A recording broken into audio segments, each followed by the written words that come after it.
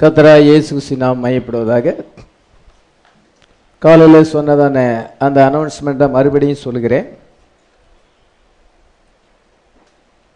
வருகிற 31ஆம் தேதி வியாழக்கிழமை நமக்கு old year new year service நடைபெறும். ஆராதனையானது 9:30 மணிக்கு ஆரம்பித்து 1:30 மணிக்கு முடிவடையும். பழைய வருஷ ஆராதனையிலே ராபோஜன ஆராதனை உண்டு. கர்த்தருடைய பிள்ளைகள் எல்லாருமே ஆயத்தத்தோடு அந்த ராபோஜன ஆராதனையிலே பங்கு பெறும்படியாக கேட்டுக்கொள்கிறேன். அந்த 9:30க்கு ஆரம்பிக்கிறதுக்கு முன்னதாக அரை மணி நேரமோ அல்லது 3/4 மணி நேரமோ பாடல் ஆராதனை உண்டு. விசேஷித்த பாடல்கள் பாடப்படும், இசைக்கருவிகளும் வாசிக்கப்படும். நீங்கள் 9 மணிக்கே எல்லாருமே ஆராதனைக்கு வரும்படியாக உங்களை அன்போடு கேட்டுக்கொள்கிறேன். கர்த்தர் நம்மை ஆசீர்வதிப்பாராக. இப்பொழுது வார்த்தைக்கு நம்ம கடந்து செல்வோம்.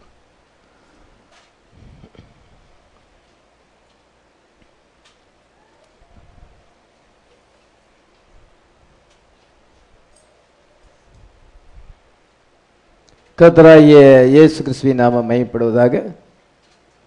இப்பொழுது நமக்கு பிரயோஜனமாக தெரிந்து கொள்ளப்பட்டதான வேத வசனம் தானியேல் தீர்க்கதரிசியின் புத்தகம் 9ஆம் அதிகாரம் 26-27 வாசிக்கலாம்.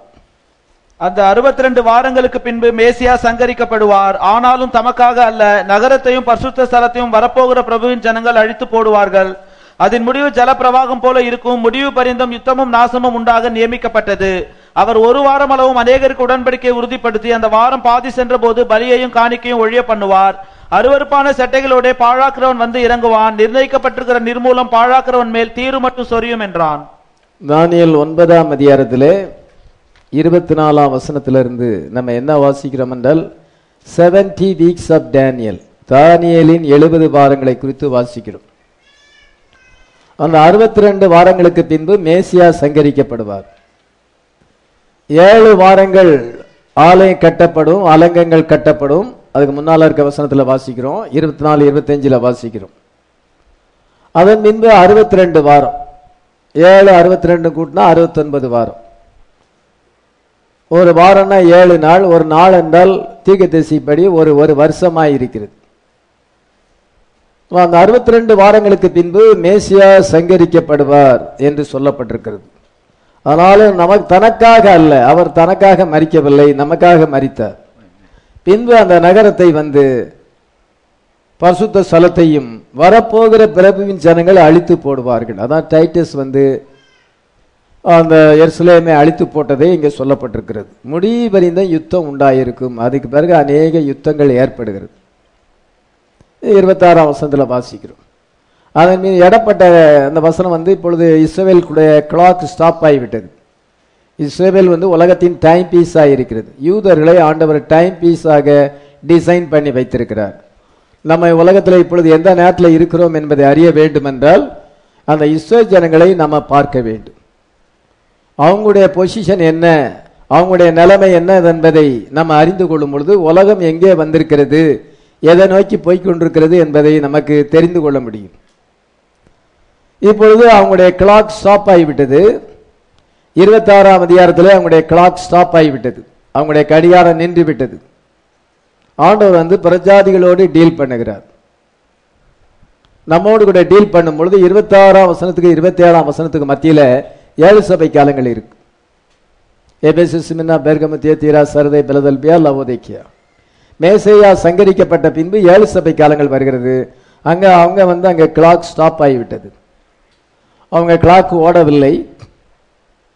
அதெல்லாம் அந்த இடப்பட்ட நேரத்தில் ஆண்டவர் வந்து பிரஜாதிகளோடு டீல் பண்ணுகிறார். அதை 7 சபை காலங்களாக பிரித்து எபேசு, சிமினா, பெர்கமு, தியத்தீரா, சர்தை, பிலதெல்பியா, லவோதிக்கியா 7 தூதர்களை ஆண்டவர் கட்டளையிடுகிறார். Paul, Irenaeus, Martin, Columba, Luther, Wesley, Brother Branham, இப்படி 7 ஊழியக்காரர்களை கொண்டு கொண்டு ஒவ்வொரு காலத்துக்கும் ஒரு செய்தியை கொடுத்து அவரால் தெரிந்து கொள்ளப்பட்ட மக்களை வார்த்தைக்கு அழைக்கிறார். அதில் கொடுக்க போற செய்தியின் தலைப்பு என்னவென்றால் காலையில் கொடுத்த அதே செய்தி இப்ப கண்டினியூ ஆகிறது. Israel and bride in the last days part 2. Israel and bride in the last days, கடைசி காலத்தில் இஸ்ரவேல் ஜனங்களும் மணவாட்டியும், இரண்டாவது பாகம். இப்பொழுது 7 சபை காலங்கள் வருகிறது. அதன் பின்பு இன்னும் ஒரு வாரம் இருக்கிறது. 7 சபை காலங்கள் வந்த பொழுது மணவாட்டி எடுத்துக்கொள்ளப்படுகிறாள். ராப்சர் நமக்கு நடக்கிறது. ராப்சர் நடந்த பின்பு ஒரு வாரம் இருக்கிறது. ஒரு வாரம் என்றால் 7 நாள். 7 நாள் என்றால் 7 வருஷம். ஒரு நாள் பைபிள் கணக்குப்படி ஒரு வருஷம். தீர்க்கதரிசிக்கு அது ஒரு வருஷமாக இருக்கிறது. அதனால 7 நாட்கள் ஒரு வாரம் இருக்கிறது. அந்த 27ஆம் வசனம் வாசிக்கலாம். அவர் ஒரு வாரம் அளவும் அநேகருக்கு உடன்படிக்கை உறுதிப்படுத்தி அந்த வாரம் பாதி சென்ற போது பலியையும் காணிக்கையும் ஒழிய பண்ணுவார். அவர் ஒரு வாரம் அளவும் அநேகருக்கு உறுதிப்படுத்தி, இது யாரு? ஆன்டி கிரைஸ்ட குறிக்கிறது. ஒரு வாரம் அளவும் அநேகருக்கு உடன்படிக்கை உறுதிப்பட, யூதர்களோடு உடன்படிக்கை ஆன்டி கிறிஸ்து செய்கிறான். தேவனுடைய ஆலயம் கட்டப்படுகிறது. தேவனுடைய ஆலயத்தில் அவன் தேவன் போல உட்கார்ந்து தன்னைத்தானே தேவனாக காண்பிக்கிறான். பின்பு அவன் பலியை காணிக்கை ஒளிய பண்ணி தானே கடவுள் என்று சொல்லும் பொழுது அவன் உடன்படிக்கையை முறித்து போடுகிறான். யூதர்களோடு செய்த உடன்படிக்கையை முறித்து போட்டு பேப்பர் மணி அபாலிஷ் பண்ணப்பட்டு கோல்டு ஸ்டாண்டர்டை கொண்டு வருகிறான். அப்பொழுது யூதர்கள் சேஷ் வைத்திருக்கிற யூதர்கள் எல்லாமே அவங்க வஞ்சிக்கப்படுறாங்க. ஷேர் மார்க்கெட்டு கிராஷ் ஆகிறது. ஷேர் மார்க்கெட் விழுந்து போகிறது. யூதர்கள் வால் ஸ்ட்ரீட்ல அமெரிக்காவில் எல்லா விதமான பேப்பர்ஸும் வச்சிருக்கிறாங்க. ஷேர் மார்க்கெட் அவங்க கண்ட்ரோல்ல இருக்கிறது. எல்லாமே அங்க விழுந்து போகும் பொழுது அவன் மிருகத்தின் முத்திரையை கொண்டு தன்னை வணங்கும்படியாக செய்கிறான். ஒரு வாரம் அளவு அநேருக்கு உடன்படிக்கை உறுதிப்படுத்தி அந்த வாரம் பாதி சென்ற பின்பு 3 வருஷத்துக்கு பிறகு பலியை காணிக்கையும் ஒளிய பண்ணுவான். அப்பொழுது 2 சாட்சிகள் அங்கே தோன்றி அந்த 70வது வாரத்தினுடைய முதல் பகுதியிலே மோசஸ் எலைஜா தோன்றி 1,44,000 பேரை வார்த்தைக்கு அழைக்கிறார்கள். அவர்கள் பசுத்தாயினாலே முத்திரைக்கப்படுகிறார்கள். பின்பு அந்த ஒரு வாரம் 3 வருஷம் சென்ற பின்பு அவர்கள் தங்களுடைய சாட்சியை சொல்லி முடித்திருக்கையில் பாதாளத்திலிருந்து ஏறுகிற மிருகம் அவளோடு யுத்தம் பண்ணி அவளை ஜெயித்து அவளை கொன்று போடும். அவருடைய உடல்கள் மகா நகரத்தின் விசாலமான வீதியிலே கிடக்கும். அந்த நகரம் சோதோம் என்றும் எகிப்து என்று ஞானார்த்தமாய் சொல்லப்படும். அதிலே நம்முடைய கர்த்தரும் சிலுவையில் அறையப்பட்டாரே. வெளிப்படுத்தல் 11:8 நம்ம வாசிக்கிறோம். அதனால அந்த 2 சாட்சிகள் கொல்லப்படுகிறார்கள். பின்பு புத்தி இல்லாத கனிகள் கொல்லப்படுகிறார்கள். 1,44,000 கொல்லப்படுகிறார்கள். அர்மகதோன் யுத்தத்திலே ஆண்டவர் அந்த அவரை மோசம் போக்கின பிசாசானவனை அக்னி கந்தம் எறிகிற கடலிலே தள்ளுகிறார். மிருகமும் கள்ளத்திற்கு இருக்கிற அக்னி கந்தம் எறிகிற கடலிலே அங்க தள்ளவில்லை, 1000 வருஷம் கட்டி வைக்கிறார். அந்தி கிறிஸ்து மிருகமும் அக்னி கடலில் தள்ளப்படுகிறார்கள். வாயிலிருந்து புறப்படும் அந்த பட்டயத்தினாலே கொல்லப்படுகிறார்கள். மிருகமானது அங்க சாத்தான் 1000 வருஷம் கட்டி வைக்கப்படுகிறான். 1000 வருஷம் ஆளுகை நடக்கிறது. அர்மகதன்ல உலகம் எல்லாம் அழிஞ்சு போகுது. அந்த 27ஆம் வசனத்தை பின்பகுதியை வாசிக்கலாம். நிர்ணயிக்கப்பட்டிருக்கிற நிர்மூலம் பாழாக்கிறவன் மேல் தீரு மட்டும் சொரியும் என்றார். நிர்ணயிக்கப்பட்டிருக்கிற அந்த நிர்மூலமானது பாழாக்குறவன் மேலே அதான் அர்மகதோன் யுத்தம், உலகத்தினுடைய கடைசி யுத்தம், எல்லாமே அழிஞ்சு போகும் என்று அறிந்திருக்கிறோம். இவ்விதமாக நம்ம பைபிள்ல வாசிக்கிறோம். இப்பொழுது நான் கொஞ்சம் வருஷக்கிரமா சொல்றத கவனிங்க. இஸ்ரேல் ஜனங்களும் மணவாட்டியும், இஸ்ரேல் ஜனங்களோடு கூட ஆண்டவர் டீல் பண்ணுகிறார், மணவாட்டியோடு டீல் பண்ணுகிறார். மொத்தம் இந்த 2 குரூப் தான் உலகத்துல இருக்கிறாங்க. பல ஜாதிகள் இருக்கலாம், பல மார்க்கங்கள் இருக்கலாம், பல கட்சிகள் இருக்கலாம், பல விதமான இசங்கள் தோன்றலாம். அதெல்லாம் கணக்கில் கிடையாது. அவனுடைய பார்வையில் 2 குரூப் ஆஃப் பீப்புள் தான் இருக்கிறாங்க. இந்த 2 குரூப் ஆஃப் பீப்புள் தான் பரிசுத்தாவி பெறாங்க. வேற யாரும் பரிசுத்தாவி பெற முடியாது. இந்த 2 குரூப் பீப்புள் தான் எலெக்டட், தேவனால் தெரிந்து கொள்ளப்பட்டவர்கள். தாவீது ராஜாவான பொழுது அவன் செய்த முக்கியமான காரியம், முதலாவது காரியம் என்னவென்றால் எருசலேமை பிடித்து அதை தலைநகரமாக மாற்றுகிறான். 2 சாமுவேல் 5:7. ஆனாலும் தாவீது சீயோன் கோட்டையை பிடித்தான், அது தாவீதின் நகரமாயிற்று. ஆனாலும் தாவீது சீயோன் கோட்டையை பிடித்தான், அது தாவீதின் நகரமாகிவிட்டது. அவன் ராஜாவான பின்பு அந்த சீயோன் கோட்டை, அதான் ஜெருசலேம், அந்த சீயோன் கோட்டையை பிடித்தான். குர்ராலும் சப்பானிகளும் அவனை சேலஞ்ச் பண்ணார்கள். அந்த இதுல எபூசியர்கள் வாசமாய் இருந்தார்கள். அவர்களை அவன் ஜெயித்து அதை பிடித்து தலைநரகமாக மாற்றினான். முதலாவது செய்த காரியம் அதுதான். அதே போல இன்னைக்கு ஆண்டவர் மணவாட்டியை இன்றைக்கு அவர் பெற்றிருக்கிறார். ஹல்லேலூயா. Christ conquered the bride in a scriptural war. ஆவிக்குரிய யுத்தம். அது தாவீது மாம்ச பிரமாண யுத்தம் செய்தான். ஒரு பேட்டர்னாய் இருக்கிறது. ஆனா கிரைஸ்ட் என்ன செய்தார் என்றால் ஆவிக்குரிய யுத்தம் செய்து ஸ்பிரிச்சுவல் வார், ஆவிக்குரிய யுத்தம் செய்து captured bride. Hallelujah. Establish his throne in our hearts. நம்முடைய இதயத்திலே அவர் சிங்காசனத்தை ஸ்தாபித்தார். ஆமென். டேவிட் கிறிஸ்துவுக்கு அடையாளமாய் இருக்கிறார். கர்த்தராகிய இயேசு கிறிஸ்து மரித்து உயிர்த்தெழுந்து ஒரு மணவாட்டியை பெற்றுக் கொள்கிறார். அந்த மணவாட்டியினுடைய இதயத்திலே தேவனுடைய சிங்காசனம் ஸ்தாபிக்கப்பட்டிருக்கிறது. தாவீது எருசலேமை பிடித்து அதுமே அங்கே சிங்காசனத்தை ஸ்தாபித்தார். அதேதான் இயேசு கிறிஸ்து செய்கிறார். ஆனால் அவன் ஒரு பேட்டர்னா இருக்கிறார். அது நேச்சுரலா இருக்கிறது, இது ரியாலிட்டியாக இருக்கிறது. இந்த ரியாலிட்டிக்கு ஒரு பேட்டர்னாக அது நடந்திருக்கிறது. அதுவரைக்கும் சவுல் அதை பிடிக்கவில்லை. சவுல் கில்காலை தலைநகரமாக வைத்து ஆள்கை செய்தார். ஆனால் தாவீது எருசலேமை கைப்பற்றினான், எருசலேமை தலைநகரமாக மாற்றினான். ஆனால் எருசலேம் ஒரு பரிசுத்த நகரம், மகாராஜாவின் நகரம், தாவீதின் நகரம் என்று அழைக்கப்பட்டது. ஆமென். எருசலேம் தேவாலயம் எப்பொழுது கட்டப்பட்டது என்றால் சாலோமோன் அதை கட்டினான். சாலோமோன் 900 வருஷத்துக்கு முன்னதாக அதை கட்டினான். 900 வருஷத்துக்கு அதாவது கிறிஸ்து பிறப்பதற்கு 957 வருஷம் சாலோமோன் தேவாலயத்தை கட்டினான். உலகத்தில் யாரும் அவ்விதமாக கட்ட முடியாது. உலகத்திலேயே மிக ஐஸ்வர்யமான ராஜா சாலோமன் தான். தாவீது டன்னு கணக்கில் கோல்டை சேர்த்து வச்சிருந்தான். கோல்டு சில்வர் எல்லாத்தையும் சேர்த்து வைத்திருந்தான். சாலோமன் இன்னும் அதிகமாக சேர்த்து தேவாலயத்தை கட்டினார்கள். ஆலயம் கட்டுவதற்கு 7 வருஷம் ஆனது. அதை நம்ம 1 ராஜாக்கள் புஸ்தகத்தில் நம்ம வாசிக்கிறோம், 2 சாமுவேல் புஸ்தகத்திலையும் வாசிக்கிறோம். 957 கிறிஸ்து பிறப்பதற்கு 957வது வருஷத்தில் அது கட்டப்பட்டது. அந்த தேவாலயம் இடிக்கப்பட்டது. எப்பொழுது இடிக்கப்பட்டதுன்னா கிமு 587 587 வருஷம் நேபுகாத் நேச்சார் பாபிலோன் ராஜா முற்றுகை போட்டு அதை இடித்து போட்டார். 2 ராஜாக்கள் 24 10-11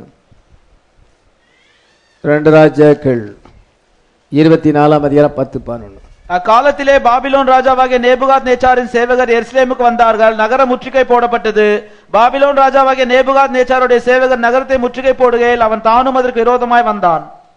பாபிலோன் ராஜா நேபுகாத் நேச்சார் எருசலேமுக்கு விரோதமாக முற்றுகை போட்டு அந்த தேவாலயத்தை இடித்து போட்டான். அந்த தேவாலயம் எத்தனை வருஷம் அது நிலைச்சு நின்னதுன்னா 370 வருஷம். சாலோமோன் கட்டின தேவாலயம் 370 வருஷம் நிலைத்து நின்றது. 370 வருஷத்துக்கு பின்பு பாபிலோனிய ராஜா, பாபிலோனிய அந்த ராணுவம் முற்றுகை போட்டது. பின்பு அந்த ஆலயமானது இடிக்கப்பட்டது. இஸ்ரவேல் ஜனங்கள் 70 வருஷமாக பாபிலோனுக்கு சிறை கைதிகளாக கொண்டு போகப்பட்டார்கள். அதன் பின்பு அவள் 70 வருஷத்துக்கு பிறகு திரும்பி வருகிறார்கள். 70 வருஷத்துக்கு பிறகு திரும்பி தேவாலயத்தை கட்டுகிறார்கள். செருபாபேல் தலைமையில் ஒரு கூட்டமான மக்கள் வருகிறார்கள். அதன் பின்பு எஸ்ரா தலைமையில் ஒரு கூட்டமான மக்கள் அவள் தேவாலயத்தை கட்டுகிறார்கள். கோரேஸ் கட்டளை கொடுத்தான். யார் யார் நீங்க போகலாமோ போகலாம் என்று கட்டளை கொடுத்தான். கடந்த வாரத்தில் அதை நம்ம தியானிச்சிருக்கிறோம். 370 வருஷத்துக்கு பின்பு அந்த தேவாலயம் அங்க இடிக்கப்பட்ட 370 வருஷம் நின்றது, பிறகு இடிக்கப்பட்டது. அதன் பின்பு 70 வருஷம் 440 வருஷம் ஆகுது. 70 வருஷம் அந்த தேவாலயமானது பாழடைந்து கிடந்தது. 70 வருஷத்துக்கு பின்பு அவங்க தேவாலயத்தை கட்டினார்கள். அது செருபாபேல் டெம்பிள் என்று அழைக்கப்படுகிறது. பின்பு ஏரோது அதை அலங்கரித்து கட்டினார். மறுபடியும் அந்த ஆலயம் இடிக்கப்பட்டது. கிபி 70 டைட்டஸ் அதை இடித்து போட்டான். அப்பொழுது ஜனங்கள் உலகம் எங்கிலும் சிதறடிக்கப்பட்டு போனார்கள். தேட் டெம்பிள் கட்டுவதற்காக ஆயத்தமாக இருக்கிறாங்க. இன்னும் தேட் டெம்பிள் கட்டப்படலை. ஃபர்ஸ்ட் டெம்பிள் சாலமன் கட்டினது, இரண்டாவது செருபாபேல் டெம்பிள், அதன் பின்பு தேட் டெம்பிள் கட்டப்படுவதற்கு எதிர்நோக்கி இருக்கிறோம். அதனால நம்ம இஸ்ரவேலை பார்க்க வேண்டும். இஸ்ரவேலில் என்ன நடந்தது பைபிளில் நமக்கு எழுதியிருக்கிறது. டைட்டஸ் அதை முற்றுகை போடுகிறான். ரோமன் பவர், பாபிலோனிய பவர் இடித்து போட்டது. பின்பு ரோமன் பவர் அங்கே வருகிறது. ரோமன் பவர் அதை மறுபடியும் இடித்து போட்டது. கர்த்தராகிய இயேசு சொன்னார், எருசலேம் சேனைகளால் சூழப்படும். அப்பொழுது நீங்க எருசலேமை விட்டு ஓடி போங்க, இருக்காதங்க, ஓடி போங்க அப்படின்னு சொல்லும் பொழுது கிறிஸ்தவர்கள் எல்லாருமே அந்த எருசலேமை விட்டு போய்விட்டார்கள். மற்ற யூதர்கள் யோசபாத் தேவாலயத்தில் ஜெபம் பண்ணும் பொழுது கர்த்தர் அவனுக்கு ஜெயத்தை கொடுத்தார். அதே போல ஆண்டவர் நம்மை விடுவிப்பார், நம்மை பாதுகாப்பார் என்று தேவாலயத்துக்குள்ளே இருந்து அவர்கள் அடைப்பட்டு கிடந்தார்கள். ராணுவம் அதை சூழ்ந்திருந்தது. அந்த ராணுவம் சூழ்ந்திருக்கும் பொழுது ஜூலியஸ் அந்த சீசர் என்ன சொன்னார் என்றால், தேவாலயத்தை நீங்க இடிக்காதங்க, ஒன்றும் செய்யாதங்க அப்படின்னு அவர் சொல்லியிருந்தார். அது பசுத்த ஸ்தலமாய் இருக்கிறது, அதை இடிக்க வேண்டாம் என்று சொல்லியிருந்தார். அந்த ஜூலியஸ் அவ்விதமாக ஆர்டர் போட்டிருந்தார். டைட்டஸ் ராணுவ அதிபதியா இருக்கிறார். அவர் அங்கே சூழ்ந்திருக்கும் பொழுது ஒரு யூதன் என்ன செய்தான் என்றால், அந்த ரோம போர்ச்சல் மேல இங்கிருந்து ஒரு தீப்பந்தத்தை கொளுத்தி அவங்க மேல போடும் பொழுது அவங்க பார்த்தாங்க, இனிமேல் இவங்களை கண்ட்ரோல் பண்ண முடியாது, தேவாலயத்தை சுட்டரித்து போட்டார்கள். ரோமன் பவர் சுட்டரித்து போட்டது. கர்த்தர் சொன்னார், எருசலேம் சேனைகளால் சூழப்படும் பொழுது நீங்க எல்லாம் போயிருங்க. லூக்கா 21:20 வாசிக்கலாம். அப்பொழுது யூதாவில் இருக்கிறவர்களுக்கு மலைகளுக்கு ஓடி போகவும், எருசலேமில் இருக்கிறவர்கள் வெளியே புறப்படவும், நாட்டுப்புறங்களில் இருக்கிறவர்கள் நகரத்தில் பிரவேசியாமல் இருக்கவும் கடவர்கள். எழுதியிருக்கிற யாவும் நிறைவேறும்படி நீதியை சரிக்கட்டும் நாட்கள் அவைகளே. அந்நாட்களில் கர்ப்பவதிகளுக்கும் பால் கொடுக்கிறவர்களும் ஐயோ. சரி, போதும். ஆண்டவருக்கு அந்த தீத்து அழிப்பான் என்பதை முன்னுக்கூட்டியே சொல்லி இருக்கிறார். 70 வருஷத்துக்கு முன்னதாகவே சொல்லி இருக்கிறார். அதாவது 40 வருஷத்துக்கு முன்னால சொல்லி இருக்கிறார். இயேசு கிறிஸ்து 33 அவர் சிலுவையில் அறையப்படும் பொழுது கிட்டத்தட்ட 40 வருஷம். 40 வருஷத்துக்கு முன்னதாகவே ஆண்டவர் அநேக முறை அவருடைய சுவிசேஷத்தில் சொல்லி இருக்கிறார். எருசலேம் சேனைகளால் சூழப்படும் பொழுது நீங்க எல்லாமே ஓடி போங்க, யூதேயாவில் இருக்கிற மலைகளுக்கு ஓடி போங்கள், எருசலேமில் இருக்கிற வெளியே புறப்பட்டும் நாட்டுப்புறங்களில் இருக்கிற நகரத்தில் பிரவேசியாமலே இருக்க கிடவர்கள். பரிசுத்தாவியை பெற்றவர்கள், having the seal of the Holy Ghost, யார் யார் பரிசுத்தாவி பெற்றார்களோ, இயேசு கிறிஸ்துவின் செய்தியை விசுவாசித்தார்களோ, மெசேஜ் அதை அவரை பிலீவ் பண்ணவங்க எல்லாருமே தப்பிச்சிட்டு போட்டாங்க. ஆனா யூதர்கள் வார்த்தையை புறக்கணித்ததுனாலே, இயேசு கிறிஸ்துவை புறக்கணித்ததுனாலே அவர்கள் அங்கே தேவாலயத்திலே இருந்து ஜெபம் பண்ணும் பொழுது அங்கே தேவாலயத்திலே இருந்து ஜெபத்தை ஆண்டவர் கேட்கவில்லை. அவங்க மனுஷகுமாரனை உடைய ஊழியத்தை புறக்கணித்திருக்கிறார்கள், யோவான்சானுடைய ஊழியத்தை புறக்கணித்திருக்கிறார்கள், பரிசுத்தாவி பெந்தேகோஸ்தே நாளிலே ஊற்றப்படும் பொழுது அதையும் புறக்கணித்திருக்கிறார்கள். அவர்கள் இயேசு கிறிஸ்து இரத்த பலியை அவங்களே கேட்டு வாங்கியிருக்கிறாங்க. மத்தேயு 27:25. அதற்கு ஜனங்கள் எல்லாரும் இவனுடைய இரத்தப்பழி எங்கள் மேலும் எங்கள் பிள்ளைகள் மேலும் இருப்பதாக என்று சொன்னார்கள். இந்த மனுஷனுடைய இரத்தப்பழி எங்கள் மேலும் எங்கள் பிள்ளைகள் மேலும் இருப்பதாக என்று சொல்லி அவர்களே அந்த இரத்தப்பழியை கேட்டு வாங்கிவிட்டார்கள். இப்பொழுது எல்லாமே அவங்க மேல நிறைவேறுது. தீத்து முற்றுகை போட்டு அந்த தேவாலயத்தை இடித்து போட்டான். யூதர்கள் உலகம் எங்கிலும் 80 நாடுகளிலே சிதறிக்கப்பட்டார்கள். சரித்திரத்தில் என்ன சொல்லப்பட்டிருக்கிறது என்றால், the siege of the city began 14th April 70 AD. கரெக்டா டேட் கூட இருக்கு. ஏப்ரல் மாதம் 14ஆம் தேதி 70ஆம் வருஷம் அந்த பட்டணமானது முற்றுகை போடப்பட்டது. 3 days before the beginning of the Passover that year. பஸ்கா பண்டிகைக்கு 3 நாளைக்கு முன்னாலே முற்றுகை போடப்பட்டது. The siege lasted for about 5 months. 5 மாசம் அது நீடிக்கப்பட்டது. அந்த முற்றுகையானது நீடிக்கப்பட்டது. It ended in August 70 AD. August மாதம் 70ஆம் தேதியில அந்த முற்றுகையானது முடிவுற்றது.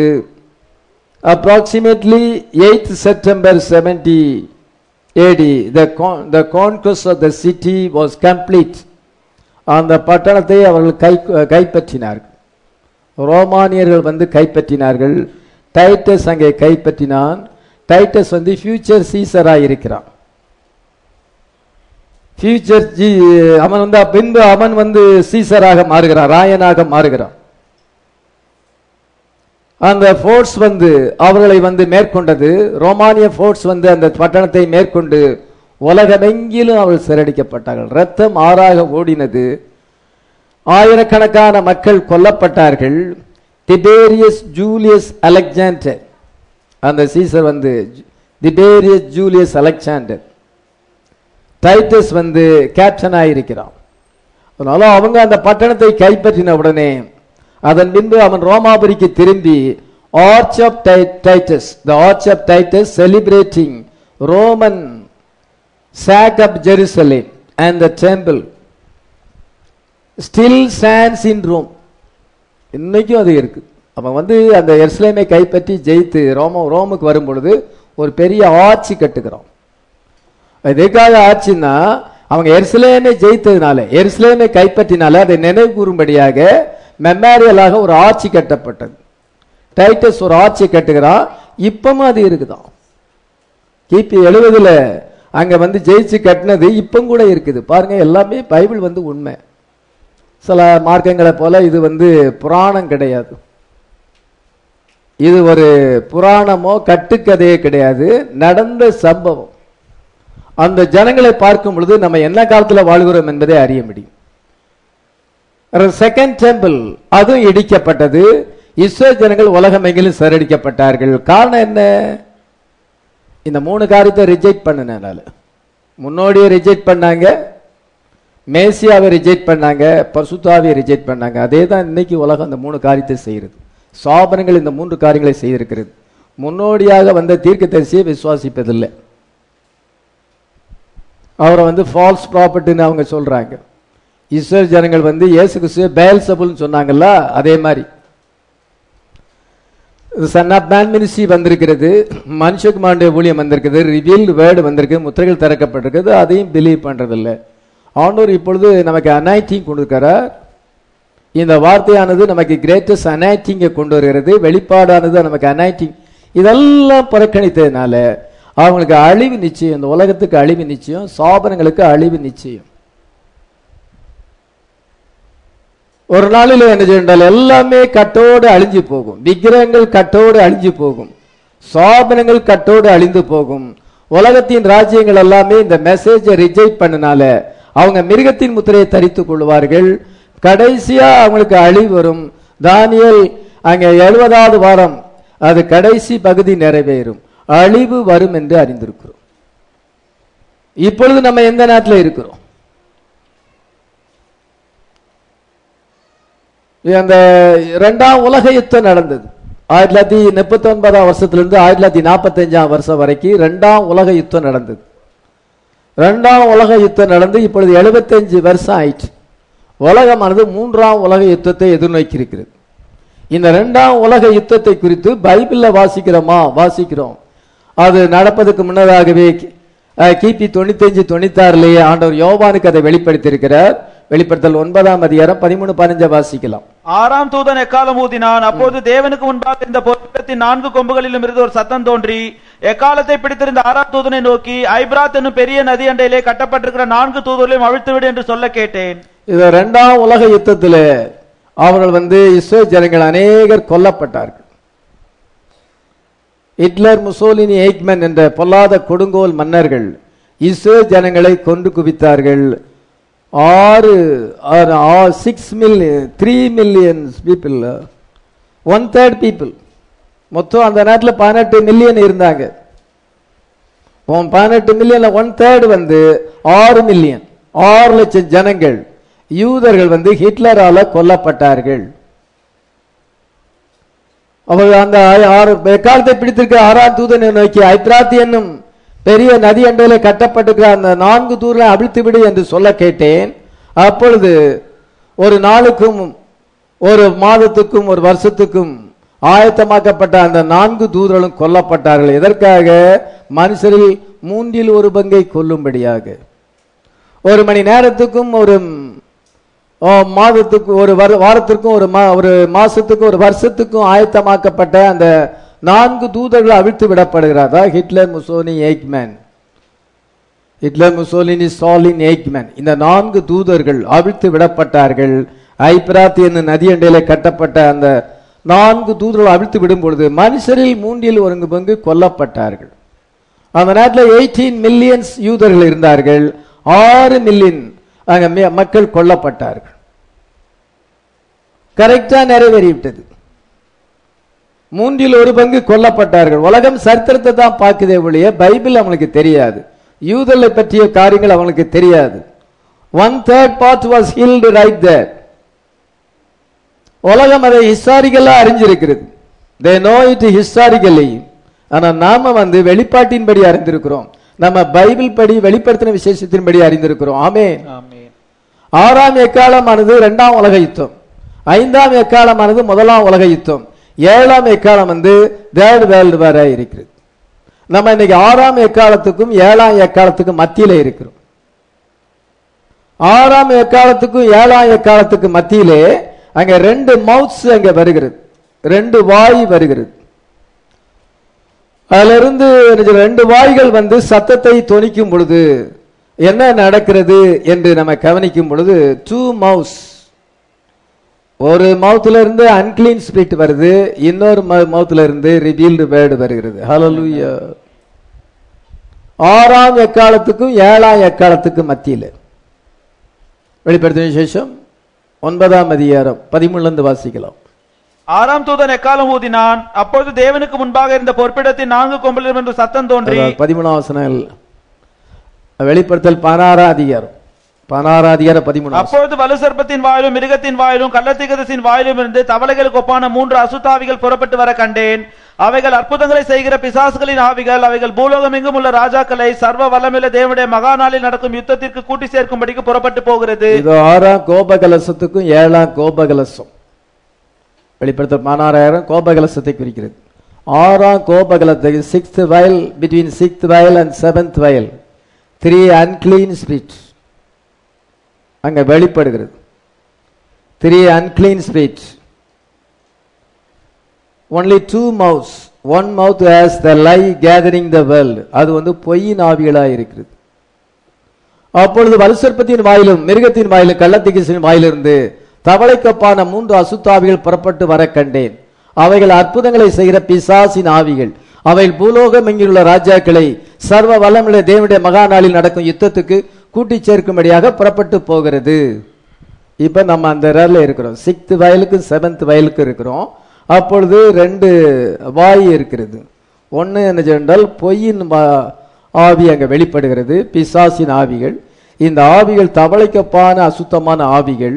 இந்த ஆவிகள் போய் பூலோகமெங்கில் உள்ள ராஜாக்களை, உலகத்தில் இருக்க எல்லா ராஜாக்களையும் சர்வ வல்லமுள்ள தேவனுடைய மகா நாளில் நடக்கும், அதான் அர்மகதோன் யுத்தம், அந்த யுத்தத்துக்கு கூட்டி சேர்க்கும்படி புறப்பட்டு போகிறது. இப்ப அதான் நடந்துட்டு இருக்கு. சாசினுடைய ஆவிகள் போயிட்டு எல்லாரையும் கூட்டி சேர்க்கிறது. எங்க பார்த்தாலும் யுத்தத்தை பற்றி நம்ம கேள்விப்படுகிறோம். சைனாவுக்கும் இந்தியாவுக்கும், பாகிஸ்தானுக்கும் இந்தியாவுக்கும், அரப் கண்ட்ரிஸ் எருசலேமுக்கு விரோதமாக இருக்கிறது, அமெரிக்காவுக்கு விரோதமாக ரஷ்யா இருக்கிறது, சைனா இருக்கிறது. இது ஐரோப்பிய நாடுகளில் அநேக யுத்தங்கள் இருக்கிறது, அநேக இடத்துல வயலன்ஸ் இருக்கிறது. இதெல்லாம் யுத்தங்களின் செய்தியை கேள்விப்பட்டிருக்கோம். உலகமானது தேர்ட் வேர்ல்டு வாருக்கு தன்னை ஆயத்தப்படுத்துகிறது. இந்த தவளைக்கப்பான பொல்லாத ஆவிகள் பிசாசுடைய ஆவிகள் எல்லாரையும் கூட்டி சேர்க்கிறது. அதில் வாயிலிருந்து வருகிற திருத்துவ ஆவிகள் வேர்ல்டு கவுன்சில் ஆஃப் சர்ச்சஸ்ல சாபனங்கள் எல்லாத்தையுமே கூட்டி சேர்க்குது. நேச்சுரலாகவும் நடக்குது, ஸ்பிரிச்சுவலாகவும் நடக்குது. இந்த தவளைக்கப்பான ஆவிகள் இப்பொழுது கிரியை செய்கிறது. இது எங்க இருந்து படுது? வலுசர்ப்பத்தின் வாயிலும் மிருகத்தின் வாயிலும் கள்ளத்தீர்க்கதரிசி வாயிலிருந்து இந்த ஆவிகள் புறப்பட்டு சென்று அவங்களுடைய பேச்சு அது சண்டையை ஏற்படுத்துது. மத தீவிரவாதிகளுடைய பேச்சு மத கலவரத்தை ஏற்படுத்துகிறது. அதுக்காகவே நிறைய பேரை உருவாக்கி இருக்கிறாங்க. உருவாக்கி அவங்க கிறிஸ்டியன்ஸுக்கு விரோதமாகவும் பிற மதத்துக்கு விரோதமாகவும் பேசி மதக்கலவரத்தை எப்படி ஏற்படுத்தலாம், மதக்கலவரத்தை ஏற்படுத்தி ஜனங்களை நம்ம ஆதிக்கத்தின் கீழே கொண்டு வர வேண்டும். அது இதெல்லாம் இப்பதான் தோன்றியிருக்கு, இது வரைக்கும் தோன்றல. இந்தியாவில் இப்பதான் தோன்றியிருக்கு. இதை பைபிள்ல போட்டிருக்கு. இந்த ஆவிகள் யுத்தத்துக்கு ஆயத்தப்படுத்துகிறது. உலகமெங்கிலும் அந்த ஆவிகள் கிரியை செய்கிறது. ஆனா நமக்கு என்னன்னா, 7 thunders uttered their voices. Hallelujah. வெளிப்படுத்தல் 10 முதல் சில வசனங்களை வாசிக்கும் பொழுது, பின்பு பலமுள்ள வேறொரு தூதன் வானத்திலிருந்து இறங்கி வர கண்டேன். 1963 ஒரு மேகத்தில் அங்கே இறங்கி வந்தான். மேகம் அவனை சூழ்ந்திருந்தது. அவருடைய சிரசின் மேல் வானவில் இருந்தது. முகம் சூரியனைப் போலவும் கால்கள் அக்னி ஸ்தம்பங்களைப் போல இருந்தது. திறக்கப்பட்ட சிறு புஸ்தகம் கையில் இருந்தது.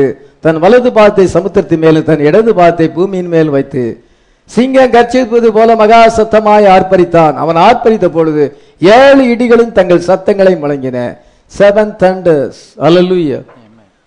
நான் பிரசங்கம் பண்ணும் பொழுது அல்ல 7 thunders இருக்கிறது. 7 thundersனா மெசேஜில் இருக்க வெளிப்பாடுகள். அந்த வெளிப்பாடுகளை தான் பாஸ்டர் இப்பொழுது போதிக்கிறார். உண்மையான போதகர், தேவனால் அழைக்கப்பட்ட போதகர் அந்த வெளிப்பாட்டை போதிப்பார். அந்த 7 thunders இன்னைக்கு uttered their voices. இந்த 7 thunders பிரைட ஒன்னு சேர்க்குது, வார்த்தையில ஒன்னு சேர்க்குது. கேதர் த பிரைட். இத மாத்தி அது பூலோகமில் உள்ள ராஜாக்களை ஒன்று சேர்க்குது. எதுக்காக ஒன்று சேர்க்குது? அர்மகதோன் யுத்தத்துக்கு ஒன்று சேர்க்கிறது. 16 வசனத்தை வாசிக்கலாம்.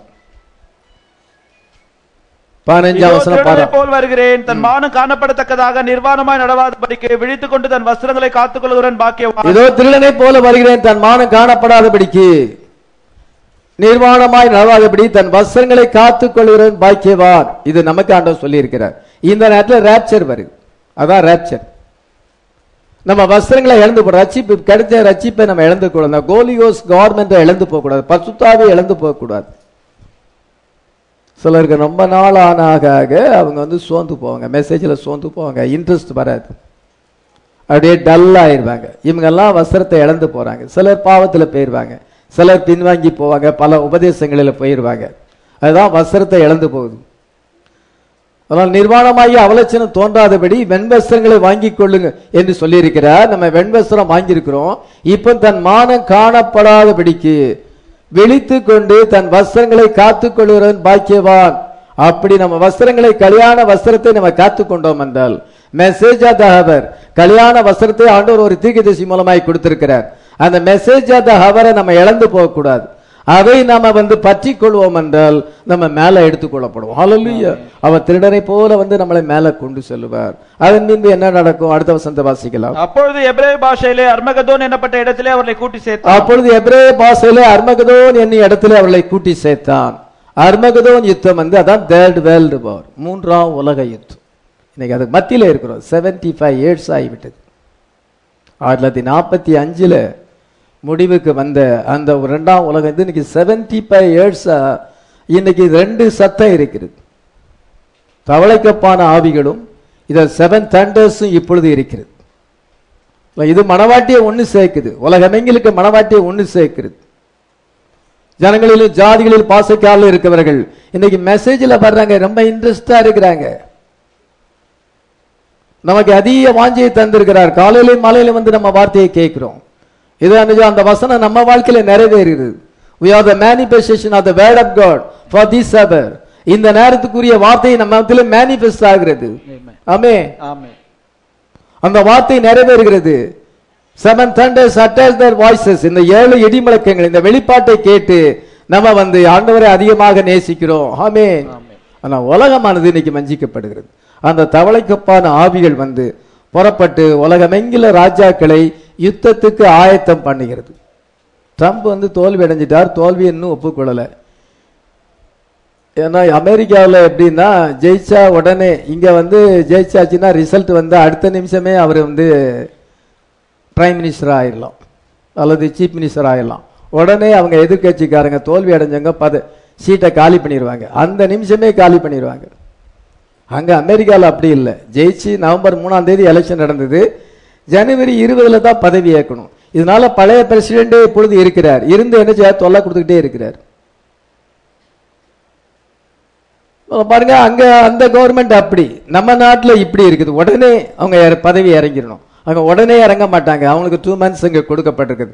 அந்த நேரத்தில் என்னென்ன வேலை செய்யணுமோ இந்த ட்ரம்ப் இப்பொழுது அபிதமா செய்து கொண்டிருக்கிறார்.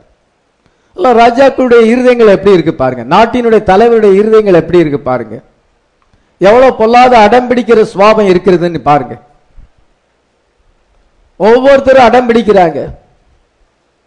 இதெல்லாம் பிசாசினுடைய ஆவிகளுடைய வேலை, அந்த தவளைக்கப்பானுடைய ஆவிகள் வேலை. யுத்தத்துக்கு ஆயத்தப்படுகிறது, ஜனங்களுக்கு அதிக கேடு ஏற்படுத்துவது, தொல்லை கொடுப்பது, நிம்மதியை கெடுப்பது. அது மாத்திரமல்ல, உலகத்தில் யுத்தத்தை ஏற்படுத்தும்படியாக இந்த ஆவிகள் புறப்பட்டு இப்ப 75 years அது கிரியை செய்து கொண்டிருக்கு. 2ஆம் உலகத்து யுத்தத்திலிருந்து இப்பொழுது கிரியை செய்ய நம்ம 7 thunders நம்மளை வார்த்தையில கொண்டு வருகிறது. ஹல்லேலூயா. தவளைக்கப்பான பொல்லாத ஆவிகள் அன்றைக்கு அவிழ்த்து விடப்பட்டது. யார் மேல அவிழ்த்து விடப்பட்டது? 400 தீர்க்கதரிசிகள் மேல அவிழ்த்து விடப்பட்டது. ஆகாப் விழும்படியாக யார் போதனை செய்வான் என்று கர்த்தர் கேட்கும் பொழுது ஒரு ஆவி வந்து, நான் போய் அவனை போதனை செய்வேன். எப்படி, என்ன செய்வாய்? அவனுடைய தீர்க்கதரிசியின் வாயிலே நான் பொய்யின் ஆவியாயிருப்பேன். அதெல்லாம் பொய்யின் ஆவி உங்களுடைய தீர்க்கதரிசிகளுக்கு வந்திருக்கிறது.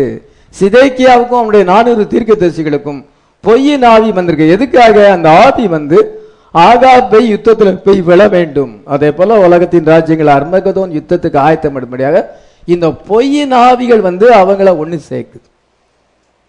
1 ராஜாக்கள் 22ஆம் அதிகாரம் 21-22 வாசிக்கலாம். அப்பொழுது ஒரு ஆவி புறப்பட்டு வந்து கர்த்தருக்கு முன்பாக நின்று, நான் அவனுக்கு போதனை செய்வேன் என்றது.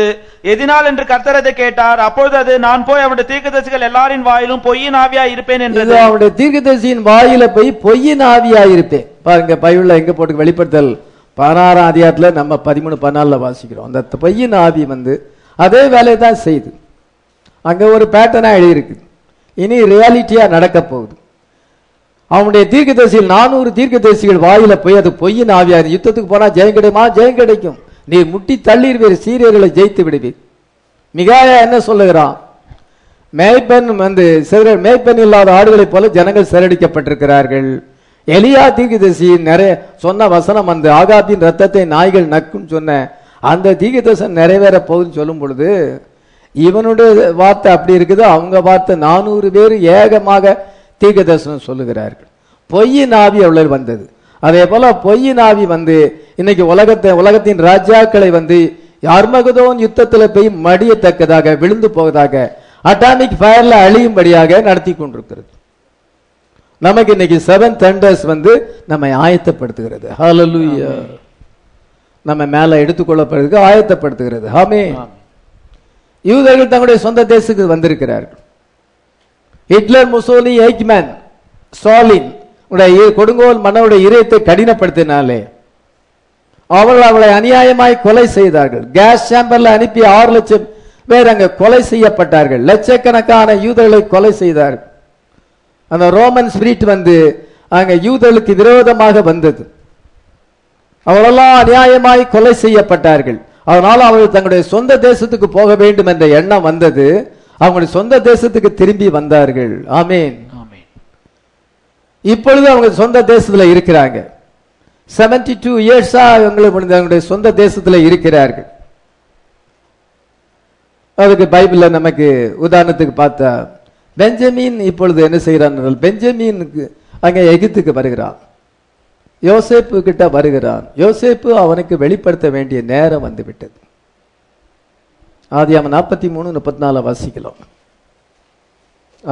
அவன் தனக்கு முன் வைக்கப்பட்டிருந்த போஜனத்தில் அவளுக்கு பங்கிட்டு அனுப்பினான். அவர்கள் எல்லாருடைய பங்களை பார்க்கிலும் பென்யமீனுடைய பங்கு 5 மடங்கு அதிகமாயிருந்தது. அவர்கள் பானம் பண்ணி அவருடனே சந்தோஷமாய் இருந்தார்கள். சரி, பாருங்க, இங்க பெஞ்சமீனை வாசிக்கிறோம். இதுவரைக்கும் போனது வந்து பெஞ்சமின் போகல, மற்ற எல்லாரும் போனாங்க. ரொம்ப கொடூரமாக நடத்தி கொள்ளுகிறான் யோசேப்பு, ரொம்ப கொடூரமாக நடக்கிறான். நீங்கள் வேவுகாரர்கள் சொல்லி ரொம்ப கடினமா பேசுறோம். நீங்க அதுக்கு பின்பு அவங்கள ஜெயில போட்டுருதான். ஜெயில போட்டுட்டு உங்க அப்பா வந்து சோமா இருக்கிறாரா, உங்க குடும்பம் எப்படி இருக்குன்னு சொல்லி விசாரிச்சு அவங்கெல்லாம் பட்டினினால சாவாங்க, அதனால நீங்க போய் தானியத்தை கொடுங்க. நான் ஒரு ஈவு இறக்க உள்ள மனுஷன், நீங்க கர்த்தருக்கு பயப்படுற மனுஷன், நீங்க தானியத்தை கொண்டு போன்னு சொல்லி ஒருத்தனை பிடிச்சு வச்சிருந்தான். சிமியோனை பிடிச்சு அவன் வந்து வச்சுட்டு நீங்க எல்லாம் போங்க, நீங்க வந்து நிஜசர் என்று தெரிஞ்சாதான் நான் உங்களை விடுவேன் அப்படின்னு சொல்லுகிறான். நீங்க உங்களுக்கு ஒரு சகோதரன் இருக்கான்னு சொன்னீங்க, பெஞ்சமின் இருக்கிறான். பெஞ்சமீனை கூட்டிட்டு வந்தா நான் இந்த சிமியோனை விடுறேன். பெஞ்சமீனை நீங்க கூட்டிட்டு வந்தா, பென்னியமீனை கூட்டிட்டு வந்தாதான் நீங்க சொல்றது உண்மை, அல்லது நீங்கள் வேவு பார்க்க வந்திருக்கிறீர்கள், நாட்டை உளவு பார்க்க வந்திருக்கிறீர்கள் என்று கடினமாக நடந்து கொள்ளுகிறோம். தானியெல்லாம் காலியா போச்சு, சிமியோன் இங்கே கிடக்கிறான், ஜெயில சிறைச்சாலையில இருக்கிறான். இவங்க மறுபடியும் தானியத்தை வாங்க விடனா பென்னியமீனை கூட்டிட்டு வரணும். பென்னியமீனை கூட்டிட்டு வராம அவன் அங்க அனுமதிக்க அவங்க யோசேப்பை சந்திக்க முடியாது. ரூபன் யூதா ரெண்டு பேருமே ரொம்ப போராடி, யூதா ரொம்ப போராடி அந்த பென்னியமீனை யாக்கோபு கையில இருந்து கூட்டிட்டு வரும் பொழுது பென்னியமீனை பார்த்த உடனே அவனுக்கு ரொம்ப அவனால அடக்க முடியல. ரொம்ப அழ ஆரம்பிக்கிறான். அழ ஆரம்பிக்கும் பொழுது எல்லார் மத்தியில அழ முடியாது.